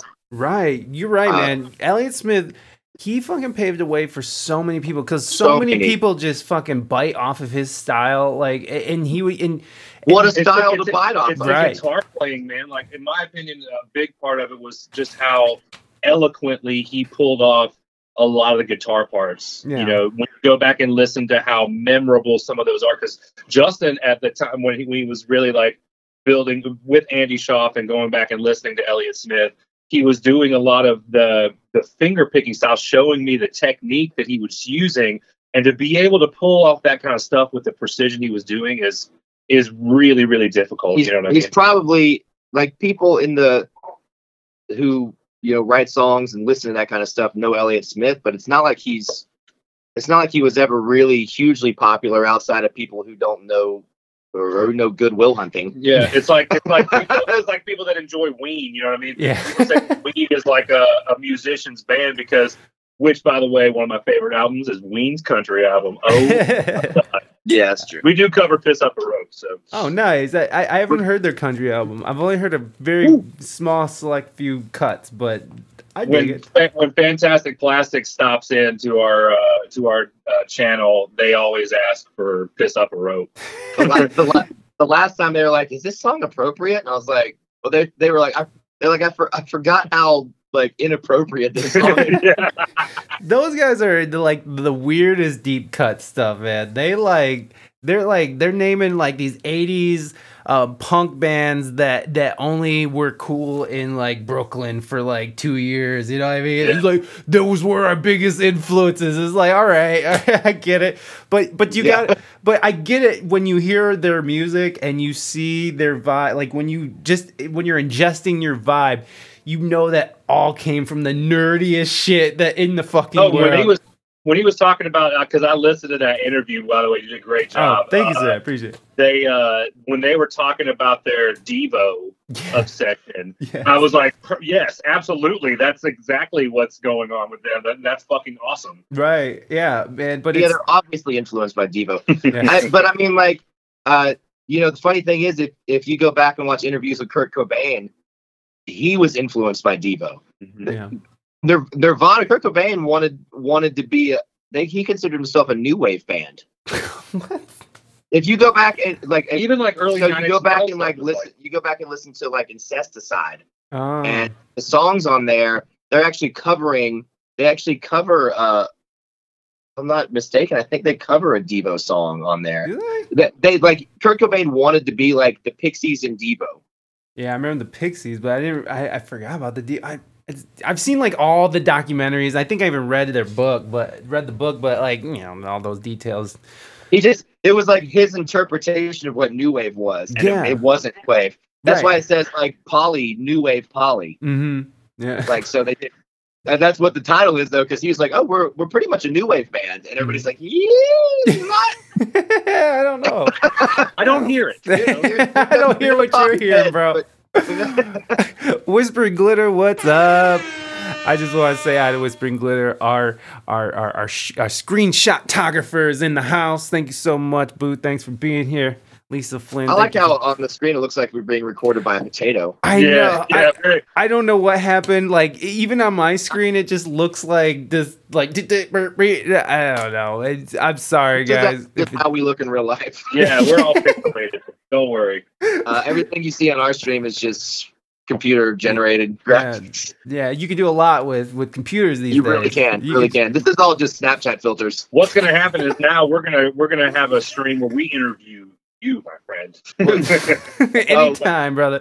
Anytime. Coffee talk with Logan. Yeah, coffee talk. Coffee talk. Well, that's what the Plastics. That's what they did because their act is so intense and they're jumping up and down and doing all that shit that they want to do more days a week. And so this last Wednesday they started a talk show, and it's just as weird as their live performances and stuff. So it's just I love it. I my hats off and respect to them, especially on because those guys are just growing and they're awesome. Yeah, they're very original. And to put yourself out there in that way where like you're in the middle of this growth spurt, you know what I mean? Like they have been they're on their way, and to be like, hey, we're gonna add a day, but we're gonna change everything you know and love about us, and we're gonna do it like this.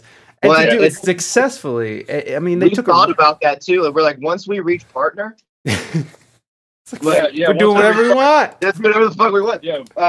We've already talked about like different things that we can do as far as just like talked about Rashad doing like tea time with Rashad because he's like really, really into like making tea and that kind of thing. I mean, but people would hang out for it because it's fucking awesome. It's cool. And we also want to have segments where we kind of give back to our fans and the people that are enjoying it, the people that are in our Discord and participating all the time, the mods and stuff. Yeah. We're, because we are brand new to this, we're definitely having to try to figure out how to incorporate those things that we love to do anyway. Yeah.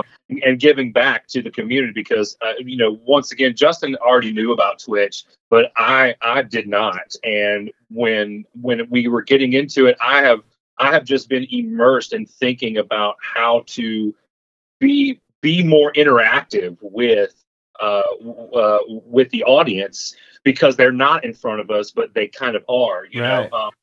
but they're also dedicated. I mean, there's one gentleman who comes in from Germany and when he tunes in, he's waking up. Yeah. And we, of course, we're just like about to go to bed, but he's there every time and he says hello and he's engaged in the chat. And we just want to say thank you for those people that are out there doing that. Hell yeah, man. I mean, that's insane. I mean, like Matt, you guys know Matt Suarez.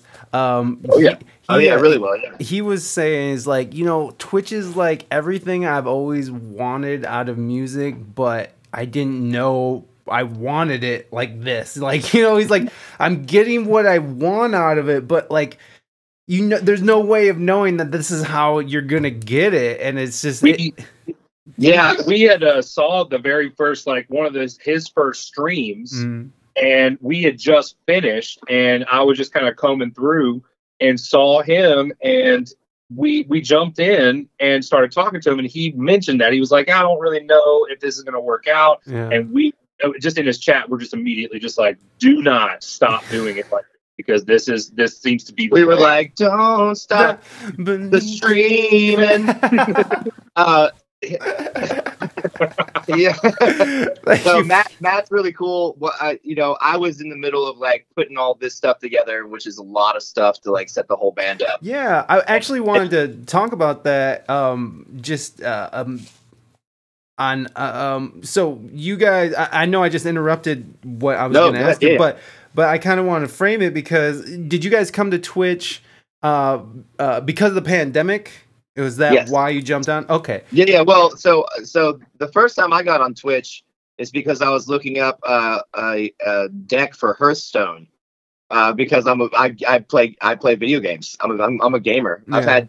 We're streaming off of my gaming computer. Oh, nice. Yeah, but that works perfectly. It works perfectly. Yeah. I gotta. When it decides to work perfectly. Yeah, but it hasn't.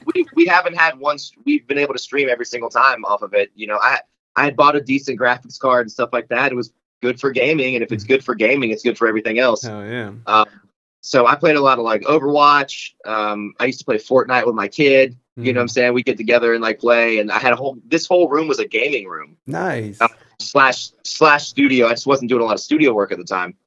And so it was mostly. You were recording yourself basically, but it was like this. It was mostly like a gaming room and somebody could sleep on the futon we had in here. Yeah. And that was basically it. And so I knew about Twitch just from watching gamers. And then when the pandemic hit, obviously the first couple weeks, everybody was just like, well, like once again, we tried Facebook, we tried Instagram, but even getting to trying Facebook and Instagram, there was a minute where everybody was just like, okay, nobody has any idea what's going on. Mm-hmm. What do we do from here? And then we kind of saw, okay, everybody's just kind of doing some live streams right now on Facebook or Instagram or whatever. So we're like, okay, well, I had fortunately bought a webcam that I had never used. Damn. The Logitech, 922 or whatever. The one. Yeah. The one, right? One, yeah. But I had bought it on Amazon 2 years before for $35. Wow. Okay. And it had just been sitting on my computer, never used it once. And I was like, yeah, because I'm like, he used it to show me how it worked one time. Look. I was like, hey, just in case. And so I basically already had here the stuff to stream with. Yeah. And it was already set up. And then I started being like, I'm just so compulsive and obsessive about stuff that I was like, fuck this, we're getting on Twitch. Yeah. I was like, this Facebook thing, what are you going to get your friends and family, which is nice. Yeah. That's nothing wrong with it. But I was like, you're never going to grow an actual crowd. Nope. And I was like, if we want to get on Twitch, then we have to start now and go all in. And that was the immediate allure too, was the fact that was one of the selling points for me whenever we were getting into it. Was Justin was like, we're only talking to the people that already knew us, and then we only had 250 people even on our like Facebook page. Right. So we're only broadcasting to them. And I remember there was one night in particular where we streamed from both platforms, both Twitch and Facebook, and Facebook's comments were overtaking Twitch's comments in OBS when we were using a different platform at the time too. But we were missing out on all the Twitch fans, and it seemed like it was really hurting that it was disconnecting. And Justin looked at me after that stream and was like, "We will never cross platform again." I was like, never do that. I was like, fuck Facebook. And I was really scared because at the time people were Venmoing us and sending us money, and the money was there. But Justin really was adamant about the longevity of what Twitch could provide. And if you go back and look at some of our earlier clipped videos of us doing our Twitch stream, man, it was very basic. We were getting very hammered. We were playing for hours. I mean, we did a 9 hour stream. 9 hour stream one time, just the two of us. And you know, got a lot of follows from that night. Yeah, it was a good night. It was a lot of raids. Nice. It was cool. But once again, as it progressed and developed, and we started to really think about the structure of how we were putting this show together, it made it really easy to accept that playing live, this is what it is for us now. And we really want to embrace it. You know what I mean?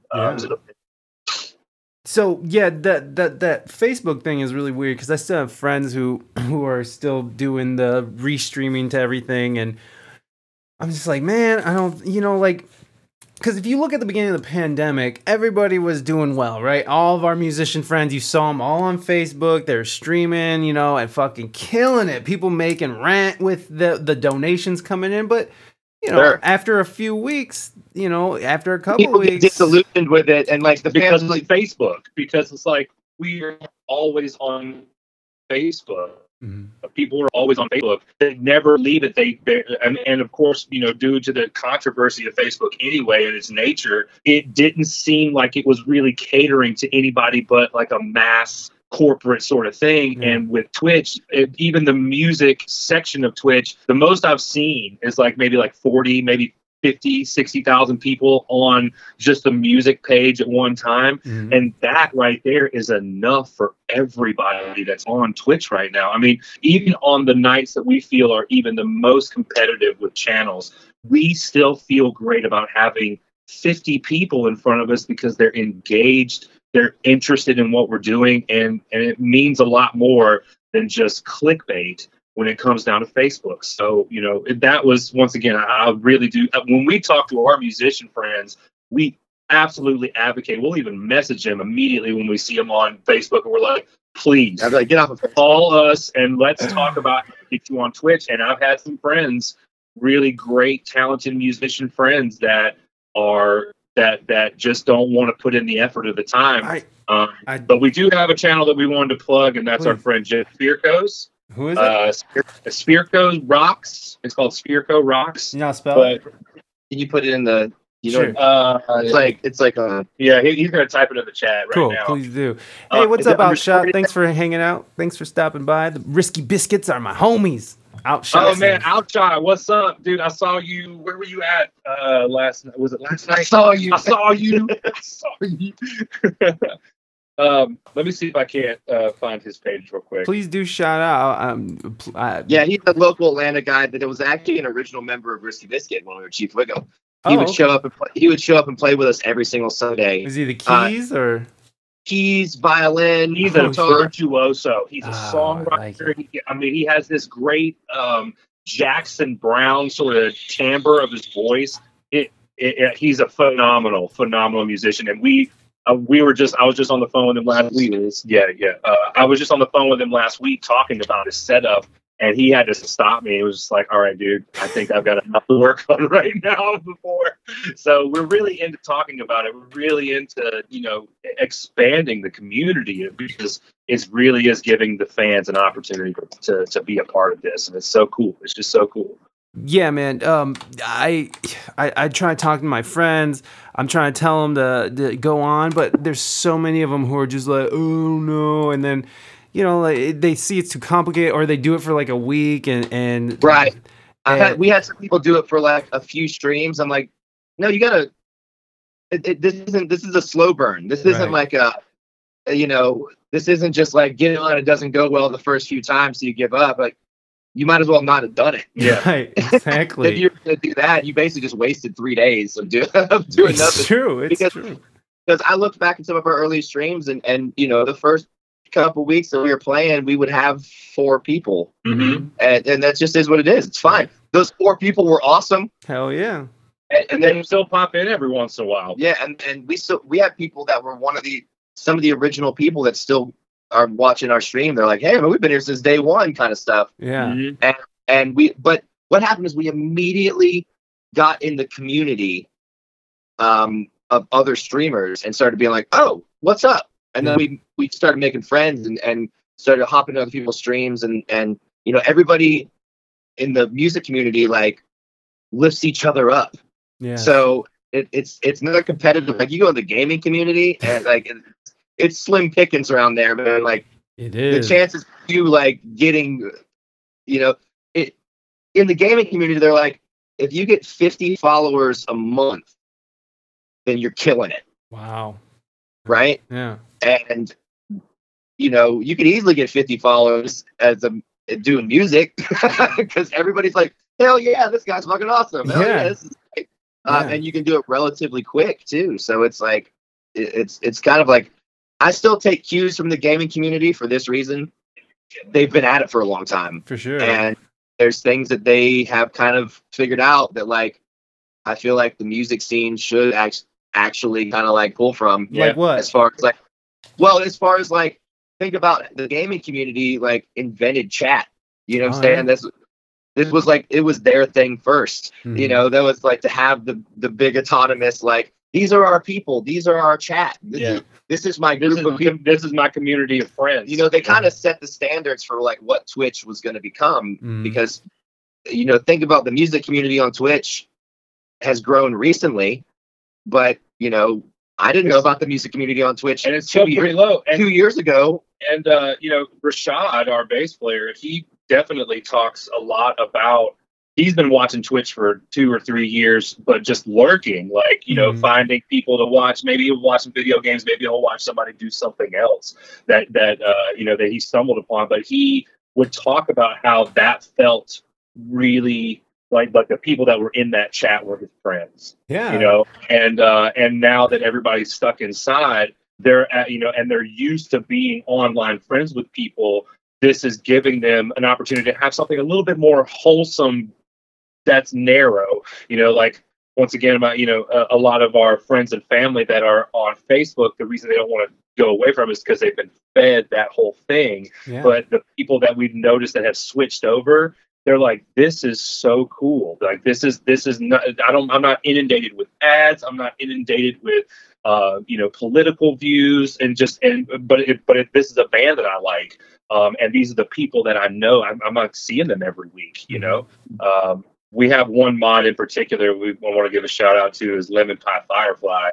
And the first time that she popped into our stream, we came up with this like little jingle, and for the longest time, we would, every time she showed up, we would have that jingle for her. We still pretty much do it. But she's become an essential part to what we're doing, and all the mods are now. Like, every single one of the mods that comes in, we are baffled that they would want to, dedicate their time while we're playing to helping. So once again, this is such a beautiful community of people, and it's only getting bigger, and it's only getting better. Especially for the musicians in this industry.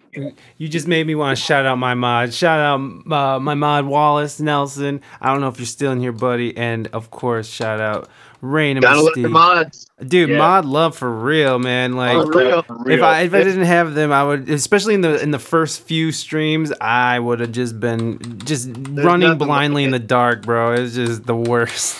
Outshot. Lemon Pie does rock. I mean, The Outshot rocks too. yeah, the Outshot rocks too. I'm filling up my coffee real quick, Logan. Yeah, that's fine. Do you think? So what were some of the technical issues you guys were running into at the beginning of all of it? Like what how did you figure out what your setup and how it was all going to be? Because you guys have a really clean, beautiful looking setup as it is now. So Well, it looks good on camera, but it doesn't necessarily translate behind the scenes. We were having internet issues. We were having. We never really had processing issues because once again, Justin's had the computer, thing, yeah. he was kind of pretty much ready to go. When we had to start filing for unemployment, we basically just used all of that money to help build our credit and to help and just basically dump it back into this stream. So we bought cameras, and then Justin was really, really on the pulse. He's already kind of compulsive with buying things anyway online. We figured out how to kind of manipulate the Amazon system. Nice. And Justin had ordered from Amazon. Justin does not really like to leave the house, and so it makes it easy for him to order the things that he wants online, and he's able to shop like he wants to. And that's one of the shining things that has been able to make this possible is Justin's compulsive nature to shop. But he was piecing things together just bit by bit. He would always have some new information, and any hiccup that he ran across, he would go to Twitch and find somebody doing the music thing and ask them what they did. There was a gentleman that we met, one of the third or fourth stream that we did, and his name is TJ, and I can't. He has a number at the end of his thing, but it's TEEJA. And we went to his stream, and he didn't have very many people, and he was just kind of like playing music production stuff. But he started talking to Justin about how to hook up and the PC side of it because we were always using Mac. Right. And once that happened, and we realized that was how the community was going to be, you have to kind of dig. You have to do your research. Well, it was kind of funny because the guy, I'm a huge researcher. Like, I'm like checking prices on stuff every day. I'm like tracking, like, okay, I'm like, well, there's always these times where a price on something on Amazon, if you keep track of it, it'll jump down for like 3 hours. And so I keep track of that stuff. And then I'm also like watching YouTube videos of stuff. And the guy saw that it was only like our third or fourth stream. And he was like, oh, what you need to do is this and this and this. He's like, and I was like, yeah, I've actually already got that. I know about the Audio Pro, and I was able to get the crack for it, and all this kind of stuff. And I already had studio equipment. Right. So it wasn't like that far of a leap. It was like, yeah, if I can get this stuff into OBS, then we're off. We're flying. Which is another trip on its own. So you guys were doing the 2 computer system, right? You're Not yet. Oh, no. At that point, that was just one. okay. Yeah. So so were you guys doing like the voice banana clip or whatever? Were you trying to route? So I was always running my studio off of my Mac. Yeah. My laptop. Right. Like every other fucking music producer, your fucking Right, production guy. But not anymore. Right. No, I mean, when you do the research, you're like, oh my God, fuck you, Mac. Yeah, Yeah. And I've been running off Mac since 2007 with Me my too. music stuff. Me too, man. And when I built my gaming PC, but that was just my gaming PC. I still use my laptop to do music. Yeah. And then once all this came about, I was like, dude, I'm installing, because I have a Pro Tools HD system. I've got like top of the line. I use like an Omni with an analog 16x16 HD IO. Okay. I have an actual like deep DSP card. Like I spent way too much fucking money on you that. spent a lot of money. Like, yeah. it was like car Thousands. payment. was like a car payment, yeah. Yeah. And so, but then I was just using Ableton to do our stuff. Mm. So right now, what I do is I'm using I have interfaces galore in front of me right now, but I have the Arturia Audio Fuse Okay. Studio, which was really, really new at the time, but I already liked the company, and I kind of was like, this kind of looks perfect for what we're doing right now. It has the right number of inputs, and then there's an Because at the time we didn't even think about the band. We didn't even know how to think about the band. Mm. and there was an expansion to it, and so I actually have the expansion of the ADAT expansion to that, and wow. that's feeding into to one computer where Ableton is doing its thing, right? And then I have an entire headphone mix because the Arturia, basically like 8 pre is what it's called. It's got 8 pre's. It also has analog outputs, Oh, no. and I route those into a separate headphone thing, Like a headphone amp. a headphone Mhm. amp. And within Ableton, everybody has their own connection to their own headphone mix. Wow. Which I just got these little MIDI controllers that they don't make anymore, and I mapped them to Ableton. So now these control what you can turn everything on and off, and you Oh. can control. Everybody has their own separate headphone mix, Yeah. and turn the reverb on and off over here. And then basically, like, Justin will monitor the main out. You know, he monitors what the actual mix sounds like, and then once he knows that it's kind of level and set, and people in the chat have already, you know, kind of given us some feedback, he just switches over, and then as of each stream, because it gets dialed in more and more and more and more, all you gotta do is save it, and so Justin no longer has to like monitor. We're able to really get up and running at a very quick speed whenever Yeah. we're ready to do it, you know. And it was once again, none of this stuff happened all at once. Right. I got the Arturia Studio because I at the time I wasn't using my Pro Tools stuff to hook it up because you have to hook it up to the card, but I didn't have the card in my thing yet, so I just used Ableton.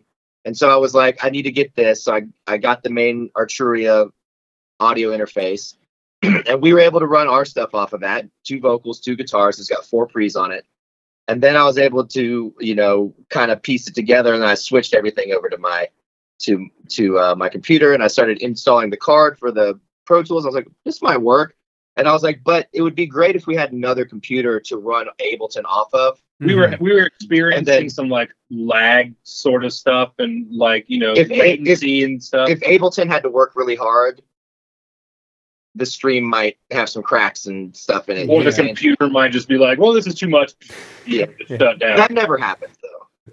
That never happened. The computer never shut down, but there was definitely times when like the music would get intense. You'd open up a plugin or something like that, and it would click, and there'd be like some noise on the stream, and you'd be like, ugh. Yeah, I mean, once again, Justin having that production and producer mindset was always into making it really, really quality sounding stuff. And then also beyond quality sound, what you want is ease of use, Yes. so that when everybody's in here, you don't run into stuff. That takes people out of the moment. Takes people out of the moment. You want Right. everybody to just be like, everything's working, and That was the reason why we convinced Dog to get the drum set that he did, because he was using a kit that was like a first or second generation Roland set that his old man had at their house. Oh, shit. And he would be playing, and the pads were so just old that it wouldn't find the triggers, and he would, or like if he hit the kick drum and the snare at the same time, Would one of miss. them was compromised. and you know? he would be like, well, you know, it's good enough, but you could tell like the frustration sometimes. Because he's such a good And, drummer. and I was Yeah. like, Such a good drummer. I was like, dude, we have to really worry. Like, I want this to be comfortable for us when we're doing it, because that's going to translate into better content. Yeah. So when I got the other computer, so what I do now is I go into Ableton, and I have our whole session set up for Ableton. Whole band's in there. We're going through all the Arturia stuff, and that's being going into Ableton. Then I have 2 outs going into my Pro Tools interface, which has like amazing, you know, digital converters in it. Mm-hmm. And you've also have like and- so many plugins too that are Well, there. the reason I wanted to do it is because I wanted to put mastering plugins Mm-hmm. on the master of going into OBS, Right. but you can't do that without experiencing massive latency in your headphones. Right. So we monitor everything through the first computer in Ableton. So we have the lowest latency possible with nothing on the master track. Then I send it over to the other computer where Pro Tools is just open.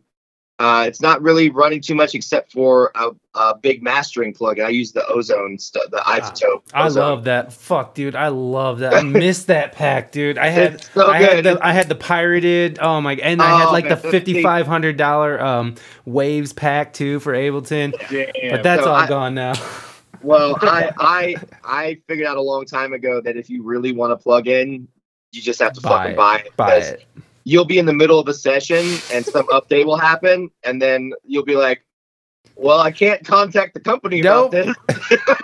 So it's just better off to invest in it in the long run because you end up running into less headaches. And I upgraded the Ozone stuff over time, so I buy like one thing on sale, and then I would use like an upgrade thing to upgrade it some more. And then the next time a sale would come, and now I have like the full versions of everything.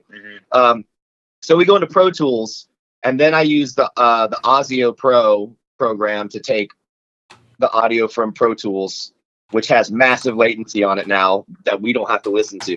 And we throw that into OBS, and then that computer is just running a very simple Pro Tools session where most of the processing is being done by the Pro Tools card, the HD card. And so the computer can handle OBS without any hiccups or anything weird going on because we're not actually playing a bunch of like instruments into it. It's just the one master plugin. Yeah. And so that's how we're doing it now. That's how it's going through. So wait, I'm just a little confused still. So you have it running into your Pro Tools that's not running anything, but then your Pro Tools is running into OBS? It is via Audio Pro, which is like the Audio Sunflower Pro. thing. Yeah, But that's Audio the paid Pro. version, right? You had to pay for that one? No. It's actually so some guy made this thing years ago to be able to control Audio type stuff. It's basically just a router, just a route, whatever. He made it, and then unfortunately he passed away. And you couldn't. You used to have to buy it. Okay. And if you didn't, every 30 seconds or a minute there would be a pause. Right in the audio. Well, his son found out that people loved it so much, and he got some engineers to like reverse engineer it, some programmers to reverse engineer it, came up with a patch to make it free. Wow. So if you go to the site, you download it, and then they also provide you with a patch to make it free. And so that'll route, you can't route your DAW into OBS with some other something to like mediate what's going on. Something needs some kind of internal routing. Yeah, we tried Voice Meter Banana Clip, and I fucking hate that. I had no idea. Like, we did a lot of looking around and trying to figure it out, but it just was, at the end of the day, we figured out what works for us for now. But, like you guys, it's ever evolving, and that's the thing about streaming, and for anybody getting into streaming, I think one of the best tips that, my wife gave me, and then I'm starting to hear it more and more from all these streamers who are like, I love that all of a sudden everybody's an expert about growth in Twitch, I love that everybody has a YouTube video on how to grow 1 million things, like after a month of being on Twitch. But some people do have some good stuff, but like improving your stream by 1% each time. Yeah, absolutely. And to not overwhelm yourself with the possibilities and what, because, and like even right now, I'm still struggling, which I'm sure fucking chat realizes right away, is that I'm using NDI to transmit your image, which is already screwing up it's already making it, laggy, but then whatever's happening with us too, that's making it laggy too. So on top of everything, it's lag on lag. And to me, it's getting to that. At first, it wasn't that big of a deal. I was like, look, I'm just glad the fucking thing works. I'm glad that I'm here. I'm glad that I'm getting through streams without sweating on myself and looking like a dipshit. Those first few streams, when you're looking, dude, those first few streams, you can see the fear in my eyes. I'm just sitting there like, things are going bing, bong, bong. That was the reason ding. why we were getting so drunk. Is we were like, we can't let them see the fear in our eyes. You can't let them see. I was just like, there would come times because I was doing like a bunch of looping too. So I set up a whole system to be able to like trigger loops and we had some cool stuff come up. But man, the Chris Isaac we'd run into problems, and I'd be like, in the moment, I'd be like, fuck. Okay, hold on. and then but those most technical error moments, like they take you out of it, and if you don't have to deal with them. So what would happen is we get done with a stream, and then I would pull up the stream, I'd watch it, and then I'd look at what I had, and I'd start like theory crafting, like how I was going to fix the problems that had arisen. And then I basically just been doing that for like 6 months. Yeah, but you get used to it. But you get used to that shit. I actually thrive in that. I thrive in chaos. So for me, that's like the least stress that I feel is when I have like something to work on constantly. Yeah. Whereas like the most stress that I feel is when I'm like, everything's normal. What can I be busy with? No, I know. That stresses me out. I'm like, am I selling out? Am I being too normal now? Like I have to be like obsessed with something. You almost feel like you're like playing hooky with your job. Like you almost feel like you're not doing your job. Like I do. I feel bad. I'm like, what am I over here having fun? What am I, some norm, some fucking asshole who doesn't play music? Outshot had a question.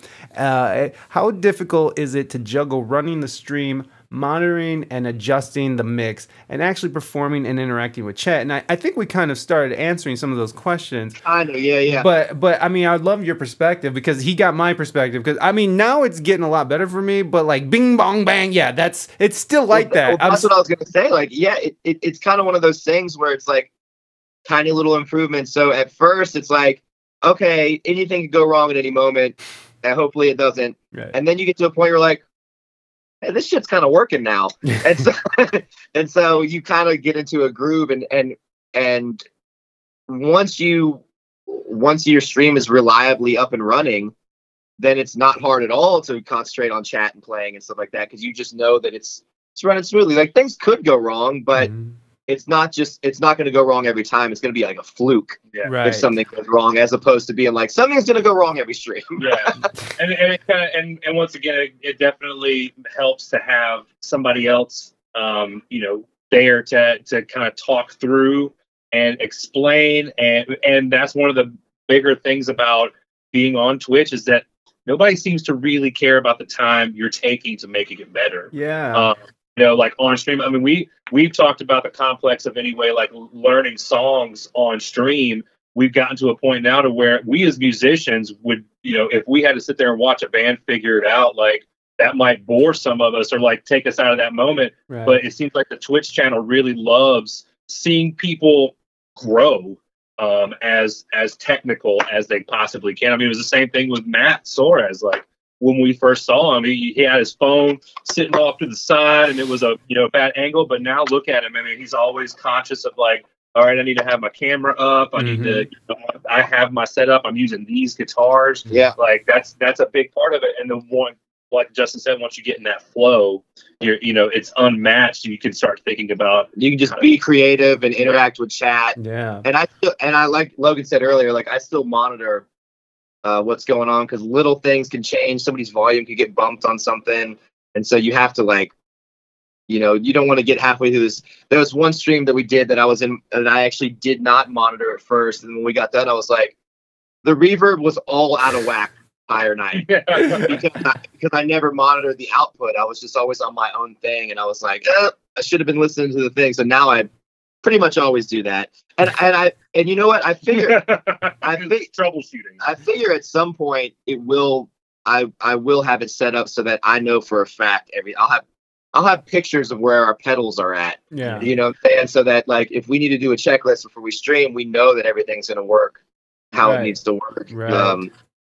And then you can just even Priska, like one of the biggest challenges now is adding different keyboard sounds for Priska, because she's such an incredibly talented piano player, and she hears stacks of voicings like one after another, and to be able to have that sort of processing and being able to make it possible for her to be in the moment to just hit a button and it goes to what she wants to go. Yeah. That's the problems that we're kind of facing right now as we get better, as Justin is starting to complete the sound scope of things, so it's once again, it was like to your point, there's always going to be something to do with the stream, And once again, it makes you kind of be like, okay, well, today I'm going to tackle this problem because it's in my head right now in this moment.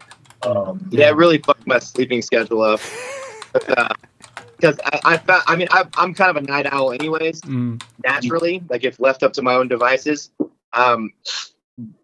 But certainly, like, I would get done with the stream and then I would start working on it. And it made more sense for me to like address it directly afterwards, as opposed to like going to sleep and then waking up and then getting back on it. Like, so I would just end up like, Logan would wake up and I'd be like, what time is it? 10 a.m.? Cool. Well, I got the microphones fixed. And that was our dynamic for the longest time, because once again, I didn't really thrive in the technical side of it. Justin teaches me along the way, and it has grown my knowledge, but that's not my forte. Right. What I was doing when we were just a bar band was I was, trying to do the social media stuff and booking the gigs and taking care of all the stuff that required me to get up in the morning. Yeah. And so I'm that kind of person, and that dynamic has made it balanced. But there were definitely days where Justin it just seemed like he was doing so much work, and now I'm able to thrive in these situations to where he's starting to feel more comfortable, and we as a partnership can talk about moving forward with having making it a television show, making it marketable, making our fans feel welcome. Like, these are the things that now we're getting to places to where we've grown sonically and we're moving into a different chapter of the stream. Yeah. And also I also want to talk about the camera setup, because right now, right, totally missed that. Right now our camera looks fantastic. I know, but as people who are in our stream know, our camera setup is pretty fucking good, and we have like four different shots. So I ended up going with Sony mirrorless. We have two A64s, and then we have A6400s, and then we have an A7 2S. Oh, the 2. Oh, just the 2S. Yeah. I got the 3S. A friend of mine's a photographer, and he let us use. So this one's on loan. Yeah, it's on loan. Oh, so it's not even yours. 3S. And he gave us like a good lens for it, so I was able to. I already had like a huge table for gaming, and I got like some other stuff like made. And I was like, we got to get multi-monitor set up so we can both have chat up there. And this was all stuff I was kind of addressing. And I found out how to take TV, monitor arms that were meant for TV. And then I was able to screw these little camera mounts onto them. So I've kind of fashioned, like, all their camera mounts are just like kind of constructed by me. It's funny because I remember the day that I woke up and he was about to go to bed. And he was like, dude, I found a YouTube video where this guy basically takes two different TV stand setups and melds them together and just throws away the rest of the pieces and mount these cameras. And it's for like $30 or something. You know what I'm saying? Like, they're super cheap because they're like super mass produced. But if you were to buy something specific for a camera, because the market's so low, you're going to pay like 4 times as much. So I was able to do this. And that's how they are right now. And I'm actually, dude, the more thing is what's cracking me up right now. Like, and then we also got, you can't really lift it up, but if we use the the Atom, it's the Blackmagic Atom Mini Pro for the different cameras. So I have the Elgato HD60 actual card that you like for a PCI card or whatever, and that's where we were using it first with just the one camera. And then I found this Atom Mini Pro, but it was on back order forever. But I got in on a list like super early. I were like 30. I was like number 30, and we waited and waited and waited. It was like months later, and then magically it showed up without even notice. Like, it was just like, it's here. and so I was able to ditch that, and that's how we were able to switch between our cameras, because I just spent $600 on a video switcher. Thank you, credit cards. Right. And so now we go into that, and now I have more webcams coming. So, and now I'm even to the point where I'm ready to ditch these, get it off the table, and I want to set up a rail system up top. Oh, we have the Oh, it's so funny. Like, when he was telling me, he was like, I think we need to hang everything from the ceiling. And I was like, I do too. Okay, bro. I'm with you, bro. I am with you. I could just picture what I looked like at that moment too, because it was probably like noon, and I was like still up, and I'm probably looking like all cracked out, and I'm probably like, we have to hang everything from the ceiling.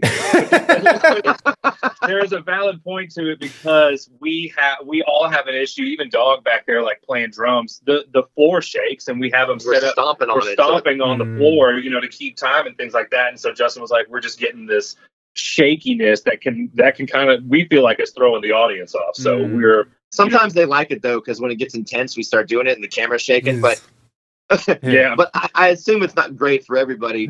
So, and then also to be able to get them off of the table, because right now it's taking up like this much space in the back of the table and on either side where they have to clamp on.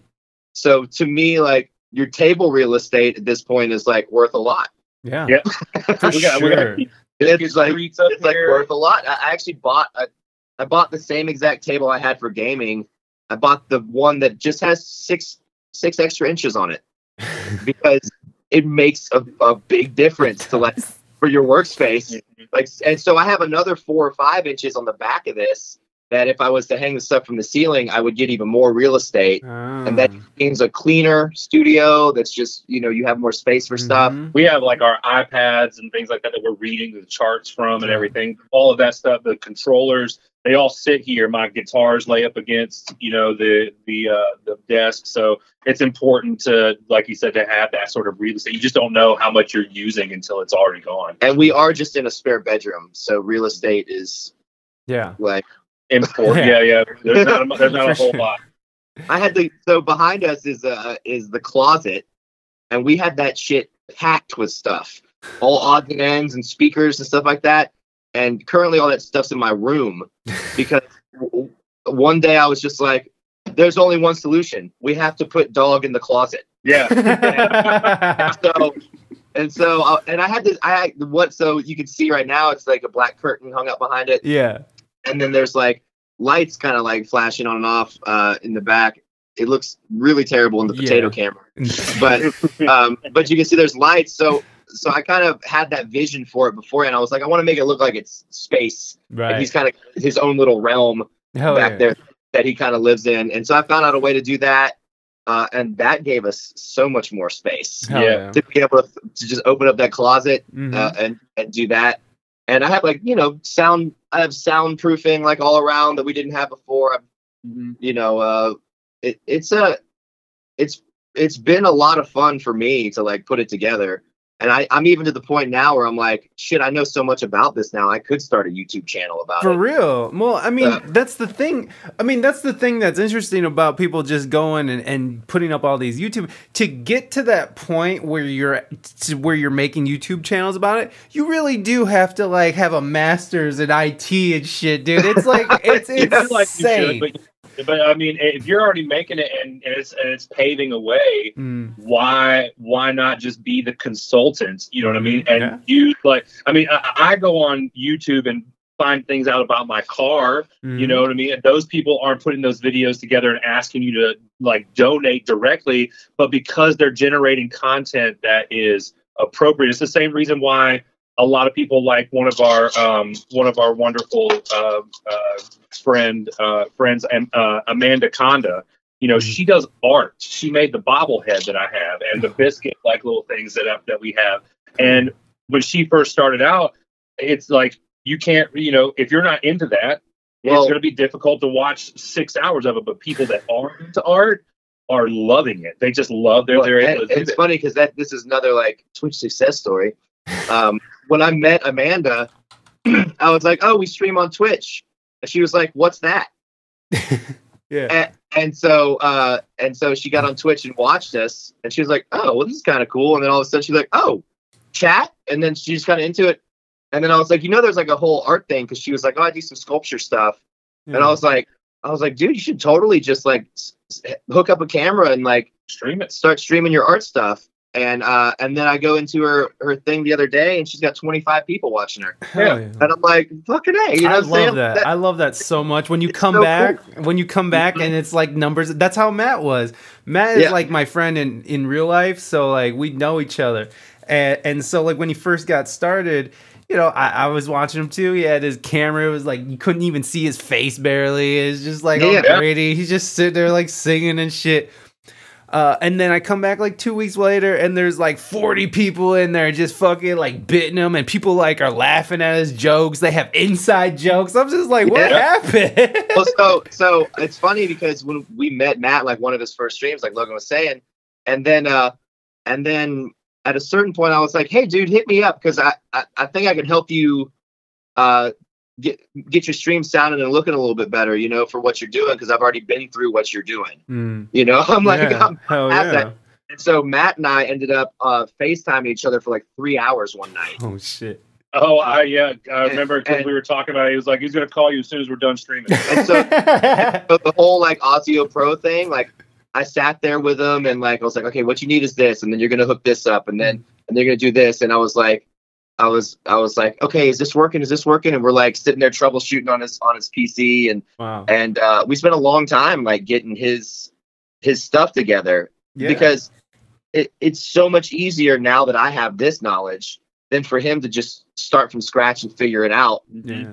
And he even was like, dude, I'm not a tech guy at all. Right. So he's like, I have no fucking clue what I'm doing. And I was like, that's cool, man. I got you. Yeah. You were going to be up and running by the end of this thing for sure. Which says he a is. lot, man. Which says a And lot. that sounds great. It says a lot about the community. Oh yeah, for sure. I mean, because once again, to me, I'm just like, dude, let's lift each other up, dude. Mhm. And once again, I want to say thank you for reaching out to us, man, and having this podcast and think that you do these interviews that you're doing, man, because once again, you're helping spread that sort of love, man. So thank you for Oh man, giving us the it's my opportunity. pleasure. I love talking to musicians about music and shit. It's easy for me. It's just that the podcast is really weird because the podcast and the stream they almost live on they're just two separate entities, and it kind of gave me this realization that Twitch really is like the great equalizer, right? Like you could have. Like, cause my podcast does all right. It's not the huge or anything. It's not JRE or whatever, but like, you know, I do all right. And I'll have a few thousand people download an episode, but not one of those sons of bitches come over here and catch a stream. You know what I'm saying? It's like, it's the great equalizer. And Well, a lot of people don't know about Twitch yet. right. Yeah. You know, And, even but if they will. They will. But they know. They will. But They definitely They will. will. But they know about podcasts. Yes. Podcasts have, you know what I'm saying? And it's a thing that people do since I remember I was listening to podcasts on my iPad Nano. You know what I'm saying? Like, podcasts have had time to cultivate. Mm-hmm. And people are like, oh, what podcast are you listening to? Mm-hmm. Yep. In a couple more years, it's going to be like, well, what Twitch stream do you watch? Right. Right. You know, it's going to be that. For sure. I absolutely feel that, and it's like, to me, there's nothing funnier than seeing fucking oh shit, what's his name? Oh, I forgot his name. He's a huge rapper who came to Twitch. Is it Lil Jon? Is Lil Jon on? Oh no, T-Pain. T-Pain. T-Pain. Nothing's funnier than seeing T-Pain fucking freak out about drop frames. You know what I'm saying? Like, because it's just like, no matter what you are or who you are, you're gonna have these tech issues that you're not gonna be able to deal with. And that's what makes this all so great. Right. Is that it really levels the playing field, because does. I watch a lot of streamers that I watch Mike Shadona, who is the other part of Linkin Park. Okay.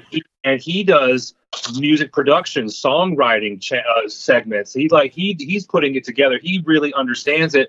But he's still only getting maybe 1,000 people, you know, and once again, I mean, he has some success, so people know who he is, but really 1,000 people to be watching you at that level of success, it's really leveling out the playing. I mean, Halcyon's got almost 800 now. Yeah. And so, you know, and Autopilot has 500 at any given time and stuff like that. And it's like, shout out to both of them, man. They're so great, dude. Both of those. Autopilot's like my favorite Twitch streamer. Dude, he's quickly becoming one of mine too, because he is in fact, I have to say, Autopilot was probably the first music Twitch streamer that I came across when I started looking into it, and I was immediately like, this is what we need. I was like, whatever he's doing is like what I'm trying. That's where I'm trying to be, because he's been on Twitch for a long time. He's been making YouTube videos for even longer, and he is just so fucking good at what he does. Incredibly talented. Just a very incredibly talented person. What's up, Yeah, so Rafi? shout out. Thanks for stopping by, buddy. But you have people in famous bands that you can't just hop on Twitch and be Twitch famous Right. immediately. Yeah. You have to make your audience. You Yeah, have to 'cause I earn it, thought- baby.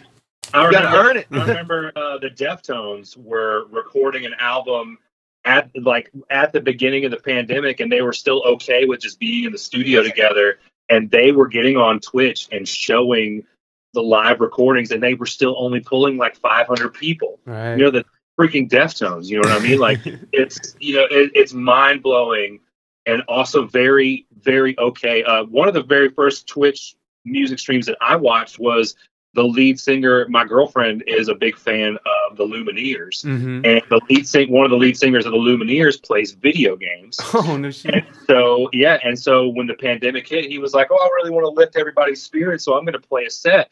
And when we watched his set, it was exactly like what Justin and I we're doing on a night-to-night basis. Couldn't remember the words, kind of knew, like he was doing cover songs. And that was the day that I realized that Twitch was a great opportunity for musicians, because it really does make it possible for the people that are great songwriters and amazing talents and personalities, and it gives them the platform that they've always wanted. And it's so incredible, man. It really, really is. Yeah, I agree. And it's funny because you can see people who maybe are at the beginning of their musical journey, and so maybe they're not as versed, and then maybe they don't have, they haven't built up the chops in their vocals or in their playing, and they're still able to express themselves to a community that supports them, like, who are just like, I just like you, I mean? Yeah. It's like, I don't even care if you just started singing and playing guitar. If people just Right. like you, they'll just hang out with you. That's huge too, because I do see people who are like, obviously this person is an amateur Mm-hmm. who is just, it's like, I know some songs of guitar, just like Right. playing guitar, and I'm just gonna sit here and do it, and like they're not great singers, they're not great guitar players, and they have like 150 people watching it because they're just fucking cool They're people. cool people. Yeah. And Young Sub 3. Yes. So dope, man. Like that guy is so down to earth, and he's just really, really nice dude. And he's an amateur guitar player. Like, he was just doing it for fun. He's a sports announcer or something like that. He has a voice, but Yeah. he doesn't have anything to do right now. So he started twitching, and he's like, I just play guitar a little bit. Man, what a humble guy, dude. Like, And then- anytime anybody subs to him, man, he just loses his mind. And I love it. And then also, like, we also get to see, like, I've seen Young Sub from the first time I saw him to now. He's obviously better because Way better. the more you play, the fucking better you get. So Right. And he's on a consistent level. He's there every you're week. watching people get better. It's like being on the journey with them, Yeah, it which really speaks to what Twitch is, which is not just let me watch, because anybody could, say tape a show, put it up, and people can watch it as like some sort of television show. But to be there with somebody live all the time, Yeah. kind of just hanging out, there's a really, it's scratching that voyeurism itch Mhm. that Yeah. people are into, and they're just as into that as they are into how good your music is, Right. because they'd rather be there with you live and be part of the world that you're living in, and you're especially. And one thing with us, I specifically was like, I don't want this to be us in like a big rehearsal room with some cameras, and we're standing there like we're a band on stage. Right. And I've seen some other smaller groups or whatever who are on there, and they're actually good bands and stuff like that, but there's a disconnect, Mm.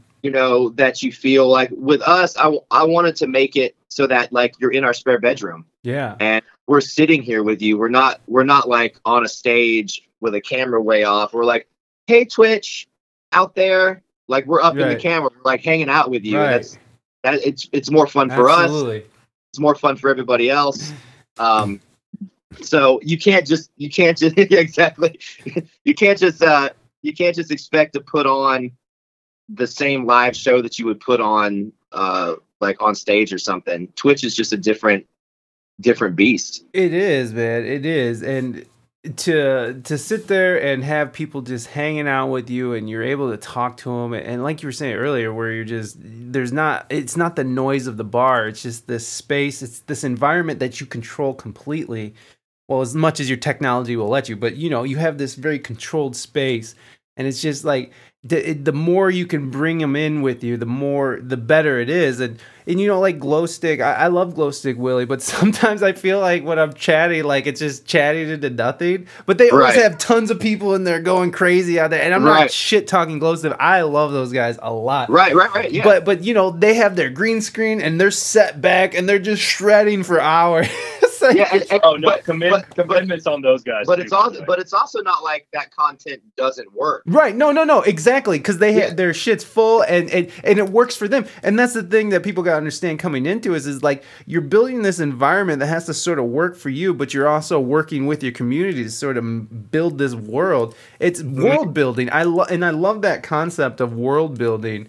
And you definitely get that here. And like for me personally, being able to take the podcast, which is just this audio thing, and I had my fun with it. Like I would make stupid spoof songs and whatever, and just have fun with the medium. But like now there's this video aspect to it where it still pisses me off. God damn it. I'm still working at like the whole video thing now is really driving me nuts. Like not right this second, but like in general, it's just like, I really wanted to. Damn potatoes. I really want. Oh, and then sprinkles. Sorry, I didn't mean to miss that one. And don't forget the sprinkles. I don't know who the sprinkles are, it's just really cool to see how you can develop and how you can have your community help develop that, and how you can sort of the interaction. And obviously we like Twitch. Do you guys find yourselves in a lot of other streamers chats, or do you guys I try to if I'm sitting around like working on something, because often that's what I'm doing, right? And because I have so many fucking screens now, hey, why not? Right? I'll always like, I'll try to like, it's a lot of times if I can't be active in it, I don't just pull it up necessarily because I'm just like, if I can't be involved, then I'm like, sometimes lurking, and sometimes like we want to be so involved, and lurking kind of hurts a little bit. We're just like, let me say something. I'm just doing other stuff, and I want to be in it, but when I get a chance, I'll be working and I'll open it up, and then I'm like, what's up, everybody? And then you go into these other music streams, it's like half of your chat is there. Yeah. Which is like, what up, everybody? You like to your friends. Like, these are all my friends. Right. Just like the fucking Outshot over here. There's a clip of me being like, fuck yeah, Outshot wants this. I fucking love the Outshot. Let's go. Yeah. And we play a song. But that's how it is. You feel like, you miss people when they're gone. Yeah. You're like, well, where's this person at? Like, yeah, we've had a couple of times where after the stream was like, well, we didn't see this person, and I miss they're doing okay. I'm like, I'm gonna message him. Yeah. That's how I felt about Wallace, one of my mods. I haven't seen him in like a week, and I was like really like concerned about it. I was like, is Wallace okay? Like, I just want to make sure my buddy is like, friend? Yeah. Are you there? And then you almost feel bad too. Like, I almost feel bad missing people's streams. Like, like especially people you like, especially if you're active in their community. It's like, man, he's like, it's 8:00 at night, and you're just like, I can't do it right now. The Fantastic Plastics really like hit the nail on the head when they were talking about how they would go into other people's chats, and you kind of have to do that. Mm-hmm. But once again, there's a just like with any success or any sort of like growth, even in like the real world, you eventually get to a place to where you have to you're just going to be distant friends. But we enjoyed the path along the way. There was a channel, Dylan Cottle Music. And, we were watching her the first couple times, and we miss her to death. Like, we try to pop in, but, there's so many more people that are on here that are doing their thing. We want to show them love and welcome them into the community. So, like, rating them all the time is like, we appreciate the raids that we got from Halocene and from the Fantastic Plastics, but do we expect it anymore? No, because everybody's coming up. Everybody's trying to get a little piece of this. Share the wealth. Yeah, And then also with us, like, there's some of it where you're like, well, I would like to raid somebody who's doing really well because then they might raid us. So there is some politics. You're looking for some of that, but then I usually find myself at the end of the night being like, let's find somebody with 4 people and blow their mind, and then blow their fucking minds. Because that's that's just so cool to do, because I know how that feels. Yeah. Mm-hmm. And so when somebody who's sitting there with 4 people gets raided with 50 people, you're like, this is fucking great. Yeah. You feel so good about it, and just to like share that love is. I was watching a streamer the other night, Lily Z, and because she's rated us with like over 100 people or whatever, and she had just started her stream. She's in Australia, and I think the band is called Avenatti, and Avenatti had like 500 people watching them, and I just happened to be kind of bouncing around and heard them say that they were about to raid Lily Z, and she literally had like 20 people watching her, and then all of a sudden 500 folks, and she was able to keep like 350 of them. Oh, you know what I mean? So those moments on Twitch are what really makes it a selling point to the excitement, but also just to the fucking community, man. It's so dope. It really is great. No, I feel you, man, and like I feel like that's such a disconnect from like in real life music scene. Like not always, but like fucking but I don't know, you guys were in the real life music scene. How often was it that like your like friends or just acquaintances, bands get their audience and like, hey, audience, we're all gonna go and have fun at the Risky Biscuits show tonight. Come on, guys. Yeah. Or do that. Or how many times were they gonna be there like shouting you out or being happy for you or like all these positive things? I feel like a lot of that's missing from the real music industry. It was because the bar people at the bar, they're there to spend money at the bar. They're not there for the music. They're there for the drinks and the escape from their regular lives like that. But these people are like, when you're on Twitch watching it, some people might be out there having a cocktail and enjoying it, and we appreciate that. But it doesn't put that like barrier between you and the audience, because the audience isn't just there. This audience isn't here to get hammered and watch us. They're here to watch us, and that's great. There was I would say probably like maybe 6 or 7 years ago when I was in pretty heavy in Stokeswood. And there were a couple other local original bands around, and we would all play shows, but you would find that sometimes two bands who shared some of the same audience were playing on the same night somewhere. And I'm like, it just doesn't make sense. There's enough days to go around.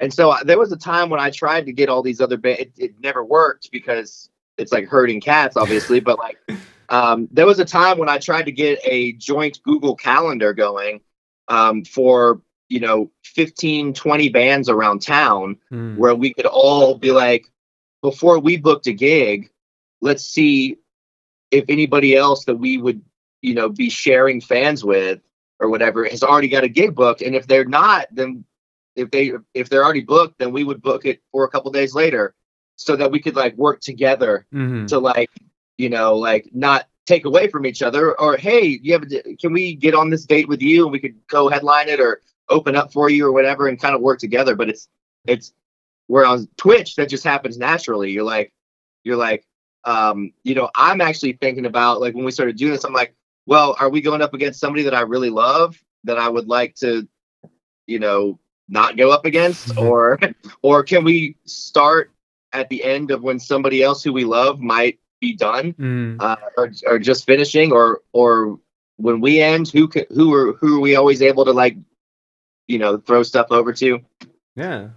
And so it's kind of built into Twitch. Right. Once again, the gaming community kind of set the standards for that too, which is funny. Like I remember watching. Watching some people when like Ninja got really big and stuff like that, and all of a sudden he has 200,000 people watching him. Jesus. But this is for real. Like the guy just 200,000 people watching him. He's Right. making millions of dollars just on Twitch, just Right. doing his thing.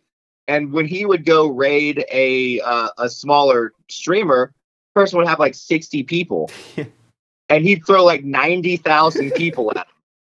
You know, and it was just built into Twitch. Yeah. And those The game- videos, I've seen those classic like those classic raids of the videos Yeah. where people it's just It's huge. There's probably some clips of us. I mean, I remember the night that Halcyon raided us, and we were just like, I was like, I've never seen 500 people before, like I'm like all at once like that. You know what I mean? And yeah. a lot of those people ended up becoming fans of ours, and we once again like really appreciated every one of them that like stuck around and appreciate what we were doing. Because once again, I mean, it was like what you said about Glow Stick Willie. They're probably one of the only other bands we've seen, a handful here and there, but they're the only ones that we've actually like seen as a full band, and it makes us feel good that we have the ability to do that now. To you know, just to be monumental in that aspect, you know, because it's a big deal to be able to like have 5 of us on Twitch, each one of us having our own voice. I mean, Dog is fucking hilarious, dude, and for the chat to be able to Don't talk him up like that. I'll talk that much. He's already got a big enough head. I mean, like physically, he's got a big head. He's got a big head. He's a short man, giant head, you know. His Whispering, head is like half of his body. Whispering um, Glitter. I would have asked that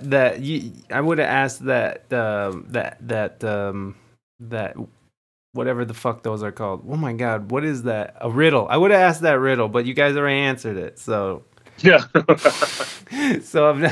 I can't answer. But thank you for the AMA, Whispering Glitter. I'm sorry. What were you gonna say, Justin? Ask me anything. Well, I mean, we've been going at it here for about 3.5 hours. Yeah, I was actually about to say I was gonna say, you say you're not JRE, but we pretty much just like threw down like on a full episode of JRE. Justin and I really enjoy talking anyway. So Well, you know, I appreciate that. You guys made things very easy for me. I appreciate guests who just are like can talk, and because you know when you're talking to people and they're just answering with yes or no questions. When you have to pull it out of them. Oh Yeah. god, it's just it's like like the all worst. right. yeah, no, All thank right. you. And those Yeah, are usually the really quick ones. Those are the ones that last for about half an hour, and I'm just like, well, thanks a lot. Have a Yeah. good day. I Me, have. I don't have that fuck. People are like, you know, Justin, shut the fuck up. Well, okay. So you guys. So are you then thinking that IRL gigging is kind of fading further and further from? Well, it's kind of like earlier when you were like, what's gonna happen after the pandemic? And I'm like, when is the end of the pandemic? Like, we're in Georgia. It's a hotbed of pandemicness. Yeah, there's a And- lot of there's no- different political views about it all right now. So Yeah, especially That's in right. Atlanta, right? Or But- at least in the South. Yeah. Well, Atlanta's awesome. And Yeah. like the city the of city of Atlanta is but is good. Georgia is like some fucking redneck bullshit. It's fucking people are like, my liberties. And I'm like, please wear a mask, assholes. I mean, once again, I'm trying to get back to work here. Justin, like I was playing a lot of gigs that were out in some of the outskirt towns, and when I go back and see their like social media posts and stuff of them all hanging out like nothing's going on, I'm like, I mean, once again, it is a small town, Yeah. but even like if they're like, oh, why don't you come out here and play? It's like, well, we're coming from like a serious place, a lot of people, so no, we don't want to put you at risk. Like, Well, Yeah. and also this whole thing is kind of this whole thing for me, because I'm like actually am politically active and like super liberal and shit like that in the Mhm. middle of the South, and always have been for like a really long time. Yeah.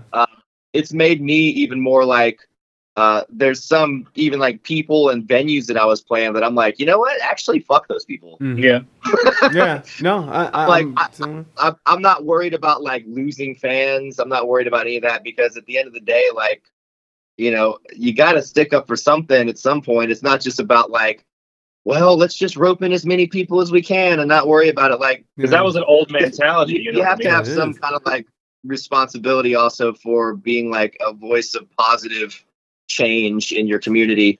And I've always respected artists that do use that platform. Some people are like, artists just talk, just play music and shut the fuck up. But like some of my favorite artists are like the most politically active and just outspoken people. Yeah, Rage like, Against the Machine, man. Yeah. Rage Against the Machine. And I've always appreciated that. So for me, it's kind of made me be like, I don't really give a shit. This is how I feel, and Yeah. and if you're on board, let's party. Yeah, man, I feel you, man, because and when people have that thing where like artists should just play or artists should just art and fucking shut the fuck up, it's like art is like part of the basis of art is a comment on culture. Oh, of course. And Absolutely. you are fucking commentating and also leading the way in culture. So why the fuck wouldn't we have something to say about it, bitch? Dude, I'm like, you. Art is literally just saying stuff. So Later, Outshot. Yeah, later, man. I was just typing that, but later, Outshot. Thanks for stopping by, really, buddy. it's just like if you look at provocative paintings, if you look at film and television that is like they all have messages behind it. Basically, even our whole system of ethics are just stories and narratives that we all tell each other about like what could go bad if we did this, and we tell each other stories about it. And the artists and comedians are like the biggest. Like how big was Bill Hicks in telling it and George Carlin, and that kind of comedy is like serious political commentary, but using humor because if you don't laugh, you cry, and so these are the people that are inspirational, and these are the people that do affect social change and global consciousness really change culture. And music has always been a huge part of that since day one, of making big statements and getting these statements out to a lot of people. And so I appreciate all that. And also Georgia kind of sucks a little bit. I mean, we feel. I feel really bad about some of my friends that have had to resort to going back to the old ways. I mean, some of the musicians down here, they don't really care, because there are a lot of patios and things like that. That go on. But you just have a sentiment here in the South about the distance. And once again, I mean, we were able to play on our front porch without any problem. Like the cops didn't come. You know what I mean? And if they did, they weren't really enforced. Even like you said, the law enforcement over here isn't being super strict. It's almost like a self-policing sort of thing. And really, Southern people would just rather give you the stink eye than fucking tell you what the fuck is wrong with you. You know what I mean? Like, So yeah, there's always going to be a clash in culture, which is the reason why we're enjoying Twitch, is because we can stay inside and not have to fucking deal with that shit. Right? No, for real. I mean, for real. Even some of the gigs that we've had been offered, there's just not enough money for what we're cultivating here. Because this is much more of a fulfillment than having to sell your soul. Yeah, I do, and then I think you guys mentioned something at the beginning, but like you were saying, how it's almost giving you more of what you want out of music, of more of what you were going for in the first place when we started playing music. Then, people who are attentive to what you're doing and respect what you're doing, as opposed to just it being a passive. I'm here drinking or eating dinner, and you're just there in the fucking background. Yeah, and you're just ruining my conversation because you're playing too loud. Yeah, no shit. Fucking happened. Yeah, that happens so many times. Oh yeah, when you're just playing, like the whole room could be full of people, and it could just suck the life out of you because no one is paying attention. When Biscuit was playing our normal gig, we were loud as shit, dude. So loud. You didn't have a choice. You couldn't avoid us, but we actually people knew it was more of an industry bar too, so people would kind of show up late, and they were all industry people, so they're getting hammered and stuff. We'd have great shows. Oh man, there was one night where we closed the night with Nutshell by Don't Tell Me, Whispering Glitter. Sorry, go ahead. No, you're fine. By Alice in Chains, and it's the slowest tune, but we had like people dancing like it was a fucking like high school dance. Man, they were waist to fucking waist, just like swaying back and forth to nutshell. Out there. Hammered. I mean, and we were up there getting hammered too. Like we were encouraging that aspect. But we eventually started bringing. We would have to. The bar would be like, all right, well, you drank an entire bottle of Jameson. They're like, you owe us $200. Yeah, and they're like, and they were like, well, don't forget the server. And it's like, yeah, we appreciate the server like being there and working for it, bringing us the shots and everything. But like, we know that every time we took a shot, somebody out there was like, I'll take a shot with that man. Hell yeah. I think it did encourage the purchasing of them. So. Okay, we're gonna answer Whispering Glitters. So why don't we do this, because I wasn't able to prepare any games today. So why don't we do this? What's a different word for piano? Keyboard? Wait, are you giving the answer? Hold on. Okay, so let me read the riddle. I have keys but no locks, and space and no rooms. You can enter but you can't go outside. What am I? Oh, and I see. What's a different keyboard? Okay, I already answered. Never mind. There's no games today, guys. This is a keyboard. Okay. I give it a 10. Well, usually we play how much does it cost on Craigslist, but I completely just spaced it, and it's You just do like a Price is Right kind of thing. exactly. And I have patches from our sponsor, and I wish Remember staying new to your pets. Yeah. spade new to your pen. Well, all right, guys. Well, then I think that I'm gonna let you guys go, because we're Yeah. going, and I'm sure you guys got a life to live. And Well, we have to stream in a few hours. Yeah, yes. we're actually going live tonight. So hell and yes. we're- What time are you we- guys going on? 9:00 Eastern time. 9:00. So anybody in chat, make sure. Mod, can you give me a shout out for the guys? Or I can, I guess. I don't know. I'll just do it. You're late, She's doing bastard. We've that. already made a test bar. Oh, will be one still on? Okay, we'll raid. Will be one. All right, guys. Well, thank you All so right. much for coming Thanks, on the brother. show, and I'll probably be in your stream sometime tonight. If not, I'm sorry. I'll feel guilty for it, but I might get high and be like, "Oh, I can't do anything right now." Do your thing, man. Hey man, yeah, it's all good. We just appreciate the opportunity to talk, man. Oh, And thanks, it's Gio, been Jim. wonderful hanging out with you, man. Oh It's been- yeah, man. Absolutely. You guys are fucking awesome, and you guys just have a great vibe to you, anyways. And everybody in the band is a character, so it's nice. That is true. That is- It's nice to be there. Geo That is Jim, thanks for hanging out, man. I really appreciate it. All right, guys. Well, Yeah, thanks to your chat was really cool too. Yeah, this Oh. whole thing is great. Keep up the good work, man. I'm Really, you're doing a gonna great keep job. going. I'm gonna see what happens. And like I said, I get a few thousand downloads, but none of those cocksuckers want to come over here and hang out. So It'll start to translate. Yeah, man. that's what I'm looking for. I'm trying to bring it all together, because We Speak English Good kind of branches out in a bunch of different weird aspects. So like I'm trying to have a place where it all sort of meets in the middle. So we'll see. But all right, guys. Well, have a good night, All right. and fucking have a great stream, and I Yeah. will see you out there. Absolutely. Later, my friend. All right, peace out.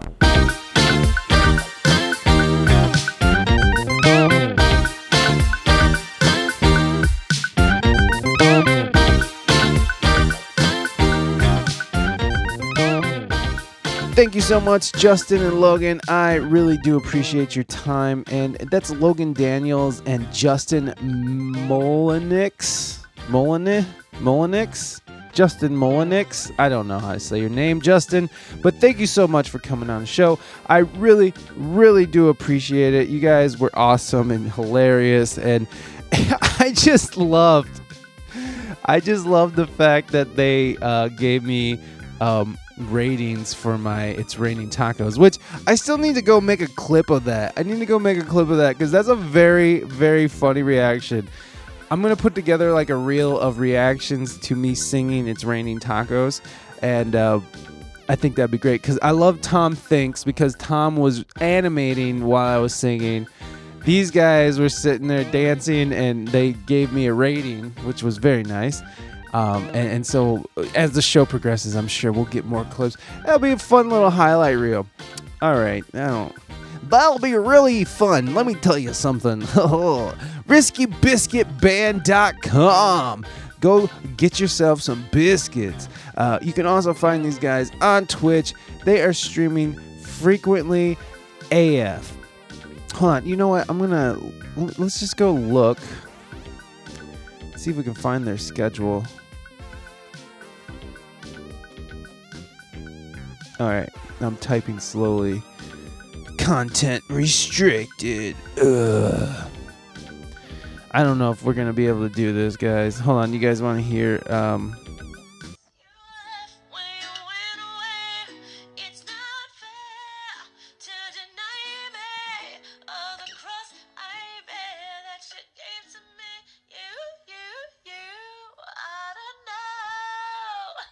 Oh, what was those? Yeah.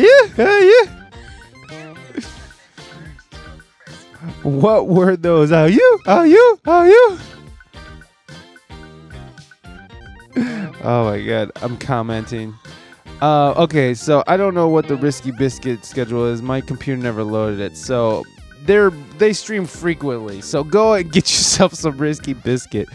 Okay, so check out randommystique.com, randommystique.com, twitch.tv/randommystique. Go and check out WeSpeakEnglishGood.com. Of course, you can find us streaming every Monday at 1 p.m. and Friday at 3 p.m. This Friday, the 20... What is it? This Friday, the 20... 23rd, 24th, 25th. I think the 26th. Friday the 26th, we got Lanzo. We got lots of stuff coming up this weekend. Sunday, we got a show with Wake the Beast. So please do tune in. Come and hang out on Twitch. We are kicking it hard. Okay. I gotta go. I gotta get to this raid. I hope you guys are doing well and staying safe and fighting the man, but doing it smartly and okay. I love you guys. Take care of your fellow human beings. HJ's for everybody. Go get yourself some biscuits. All right, guys. Bye.